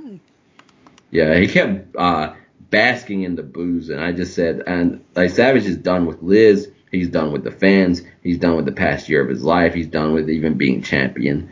And, that's that authority again. And it's a weird thing, because I can see any human being who goes from being a heel to a baby face. Like, there's this power now. Like, every time I lift my hands, the fans cheer me. But the fans are now dominant. And the fans get to say, like, well, we made you, and we also preferred Hulk Hogan. So, like, you are now passive in your own life. Yeah. Whereas now, like, he's holding his hands up and they're booing him, and he's saying, no, well, I'm still orchestrating. Like, I held my hands up and you booed me, so who's still in charge here? Yeah. This is definitely Randy Savage laying dynamite, lighting the fuse, and letting it blow up the foundations of his life up to this point. Because, he's going to lose. He'll lose everything. He's lost Liz. He's lost his friend. He'll lose his title. And he will embark from here till his first retirement on one of the most, like, the times when he's acting out the most in his whole career. When you lose everything, you don't have anything left to lose. So we're going to really see a Savage who is just really, really out of hand at times. God, that's so true. Those are the great stories that we like reading and watching, but we're scared to death of them in life, because who in the world wants to lose everything? God, yeah. But at the same time, there is a psychological thing that when you lose something, it really does happen, where somewhere you're like, these things don't have power over me anymore, and who am I really? And they're going to make a Randy Savage. Like, you got your year over Randy Savage, but I got a feeling that you're going to pay some prices for what you did to Randy Savage. Yeah, no, absolutely. Everyone involved here is going to pay some prices, I think. Yes. Nobody is done paying for this whole situation. As they should. Yeah. Like, the whole gimmick is the Mega Powers explode. So you are the top 2 or 3 in the company, and the fans like you the most, and the company's built around you. So that means if you explode, you're blowing up everything and everybody. You should not get a pass for that. And in real life, none of us get a pass for anything, really good and bad. There's consequences, because we're humans that know death. We understand death is coming, and it's coming. So there are consequences to everything. And then, like, we can build extra ones on top of them for our behaviors. And these are people who have been behaving poorly for a long time. Absolutely so. And their behavior will not stop in this match. As we continue the action, Liz is unable to stay in her neutral corner, as she said she would. At one point, Savage gets tossed out, and Liz comes over to him. Savage warns her away with some violent motions. Hogan picks up Savage. He wants to throw him into the ring post. Liz stops him. Savage drops down behind Hogan and shoves him into the post, very close to Liz. Oh, man. Liz goes to check on Hogan. Savage pulls her away. He grabs her by the chin. He's acting like a jerk. And finally, we get what, to me, is maybe the only babyface moment of this entire match, as Earl Hebner orders Liz to leave ringside. This is the true only heroic action in this entire storyline here. I agree. I popped for that. I didn't expect it, and I popped for it, because, my God, if someone ever deserved to be kicked out of ringside, it was her. And again, Earl Hebner in a way did for Liz what I would later say Hogan kind of did for Savage. Like, just put them out of their misery, and because by God, you have no business being down there. Savage is done with you, and I don't think you and Hogan ever hit. I don't even understand what the connection supposedly is with Hogan and Liz, because unless it's hurting Randy Savage, I don't understand. It's not there. Right. So I don't know. We'll see. You understand I don't know it what's he done. perfectly. It sounds like to me, Yes. Hogan, his only interest in Liz, I call him, he's a huge manipulator, and he wouldn't give a crap about Liz 5 seconds after Savage was out of the picture, and I think history will completely bear that up. Yeah, because I need to understand. Savage is going to go full on heel, and he's going to join Sherry, and Hogan's world champion. So now your decision is made. So why are you and Hogan not together for the rest of his career? He'll have Jimmy Hart for years, so he's not above having a manager. Yep. Nope, absolutely. So, we know exactly what the reason is. This is interesting. Ventura praises the decision that Liz be sent away from ringside, but I'm sitting here now wondering, this just occurred to me, should he have done so? We've said so many times that Liz is like the fuel for Macho Man, and when she leaves, like, it is not long until he goes down here, so without Liz being there, without her kind of being on the line, which we know is the way Savage likes it the most, is that the final nail in the coffin of Randy Savage's title reign? That's a hell of a read. That one didn't even come to me, and you were right. You probably can trace it straight way to Savage's last desperate attempt, and Hulk Hogan hulking up, and Savage is done with his, hulking up because he no longer has his weird Hulkamaniac that he, Well, they have the same relationship though, because Hogan's just as abusive to the Hulkamaniac. So. Yeah, but they don't leave, not yet anyway. Yeah. So. And they can't get kicked out, so that's a shame too. Yeah, unfortunate. Hebner can't send them all away, but I don't know. Savage, if Liz hadn't gone to the back, I think Savage and Hogan would still be fighting, because I don't know if Savage ever goes down, completely with Liz out there. Dude, you have, I don't even know what you've hit on, but like I know when someone strikes something, because it's also, is Savage ever going to rise again until Liz is standing over him at WrestleMania 7? Yeah, not in the same way. He'll be very different. So something weird happened within that. And that kick out was so weird, so like it didn't make much sense to me, but I think there's something symbolic and under the surface there that is, does Savage lay down and lose to Hulk Hogan with Liz still in a neutral corner? That's hard to believe. Yeah, I don't know. I think some piece of the fire went out when she went away, and that was sort of like, she's not coming back this time. It's a little too broken this time. I don't know. It could be something to that. Man, so that's something to note. One more Lex Luger comment, because nobody's ever had a career like Lex Luger, and nobody's had to know what it's like to be a fan of him their whole life, I don't think.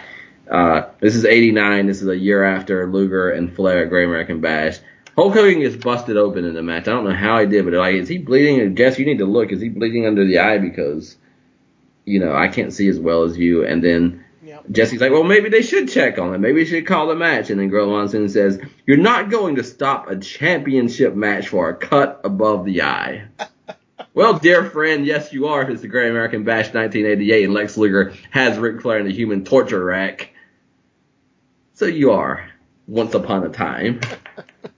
That's the difference, I guess, between WWF and WCW. So it's also, think about calling a match for a cut above the eye while the guy has his finisher, which puts the other man on your back. We really should have just covered that show when we were doing WCW. Yes. So that's on us. We could have had this conversation done and dusted, but yes, of course you're right. And so. God, dear God. But of course, this is what a real championship match is, and people paid money for it. And no, you do not call the match. But I like that Hulk Hogan's bleeding, because he's going to lose a lot more in time, but he needs to bleed and he needs to suffer because he's done very bad things. I agree. Yeah, he goes through his own pain in this match, and So Savage does hit the elbow after Liz leaves, but Hogan kicks out at 2. He's starting to Hulk up, and it's a very short distance from there to Hulk Hogan with the big boot, with the leg drop, with the victory that makes Jesse Ventura say, I feel sick, on commentary. Whew. Yeah. This is hard because it's so fast after that match that Hulk Hogan's got the belt around his waist and telling the referee to get Savage out of the ring. And I think, like, the only difference now, like, you have ruined a romantic relationship, you ruined a business partner with a manager, you ruined the so-called best friend brother. And the only difference is, like, when you pose at the end of the show, which you'd probably already be doing, now you got a belt around your waist. Yeah. You know, so there's part of me is like, no shame and no sorrow. I just kind of feel sorry for you, and, like, this is a little bit sad. And then, like I said, then later on there was this other part of me that, yes, Hulk Hogan would do anything to be in this moment, and that's why he kind of should be in this moment, even if he doesn't necessarily deserve to be in this moment. And Randy Savage had maybe the worst time of his life in this moment. So when you look back at some of this, there's both that Hulk Hogan is a complete asshole for, like, pointing out that, like, oh, Hulkamania is more popular than the Madness. I'm the real world champ. They don't really accept him. Like, it's worse partly because it's true, but also it's true and it's true. So Hogan can both be disgusting in this and can be the man who put Randy Savage out of his misery, and I think both of those happened. Yeah, I think you're right about that.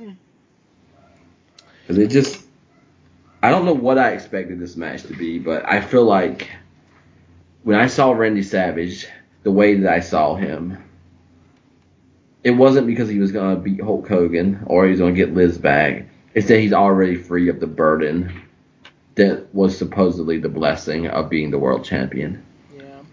Yeah. No, he's going to have to take a very different tack now, and I don't know if that will be more fire or more space or what, but we will see a different Randy Savage.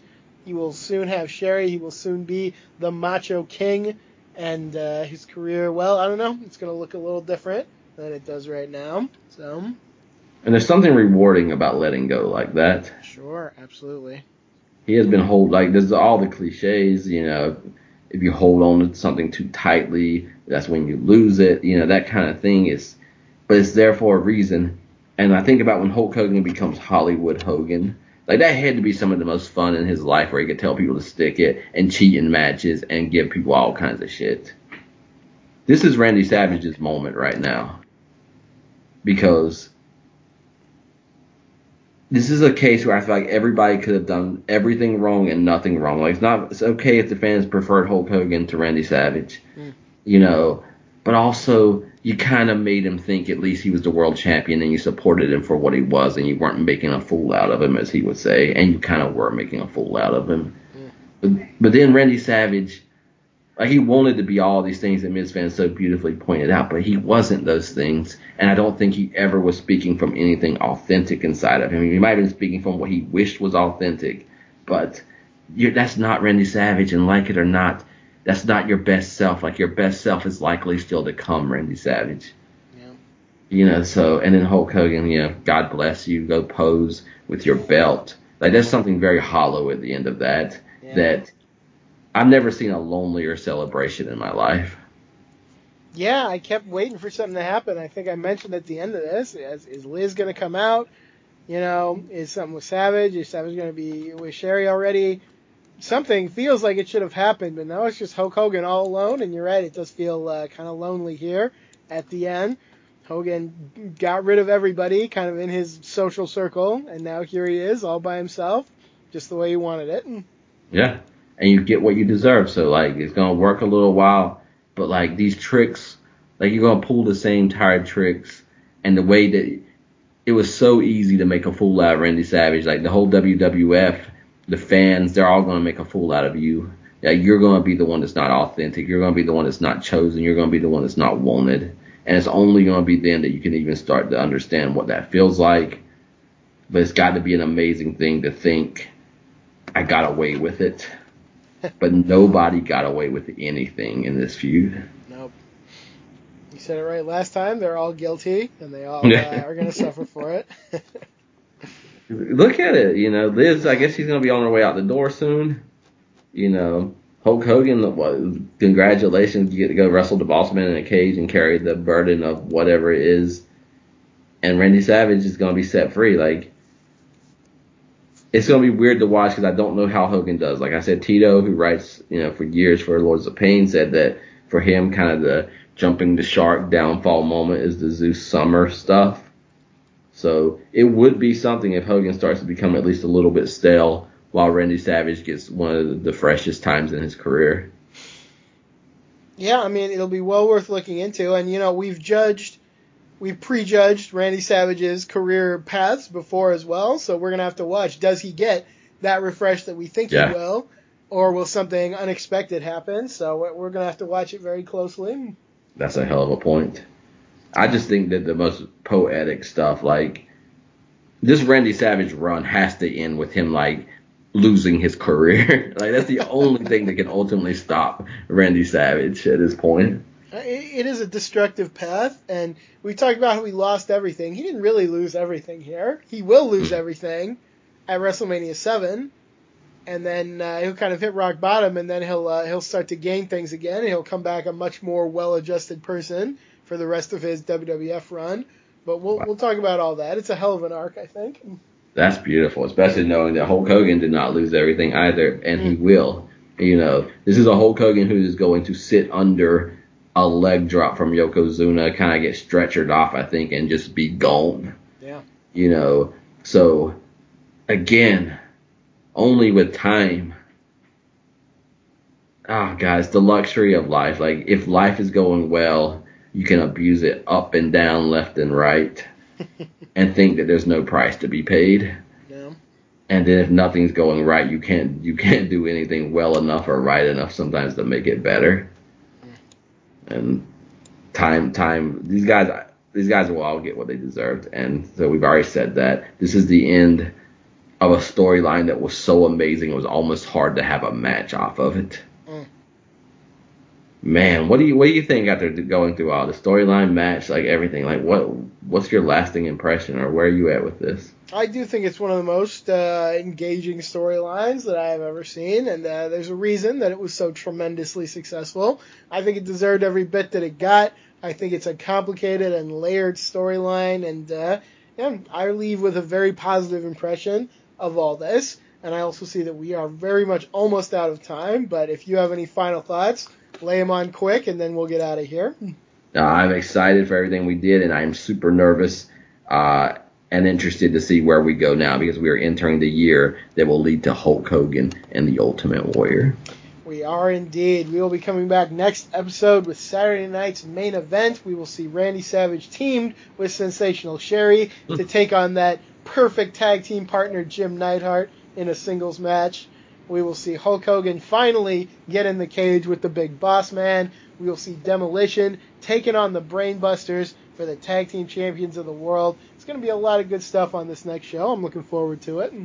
That's an amazing show, which both kind of has a few roots into where we've been, but also very much feels like it's launching us into a new time in this year. Absolutely. Thank you very much for listening. We're very much almost out of time. Give me a shout on Twitter if you like. I am at SpectralGent. Give me a shout. Give me a follow. Check out the programs on LOP Radio. Check out the columns on WrestlingHeadlines.com and www.lopforums.com. Check out all that great stuff. It is excellent. We'll be back next week. Until then, Mystic, take us home. Until next time, don't let the legacy be dictated to you. Rewatch, revisit, rewrite.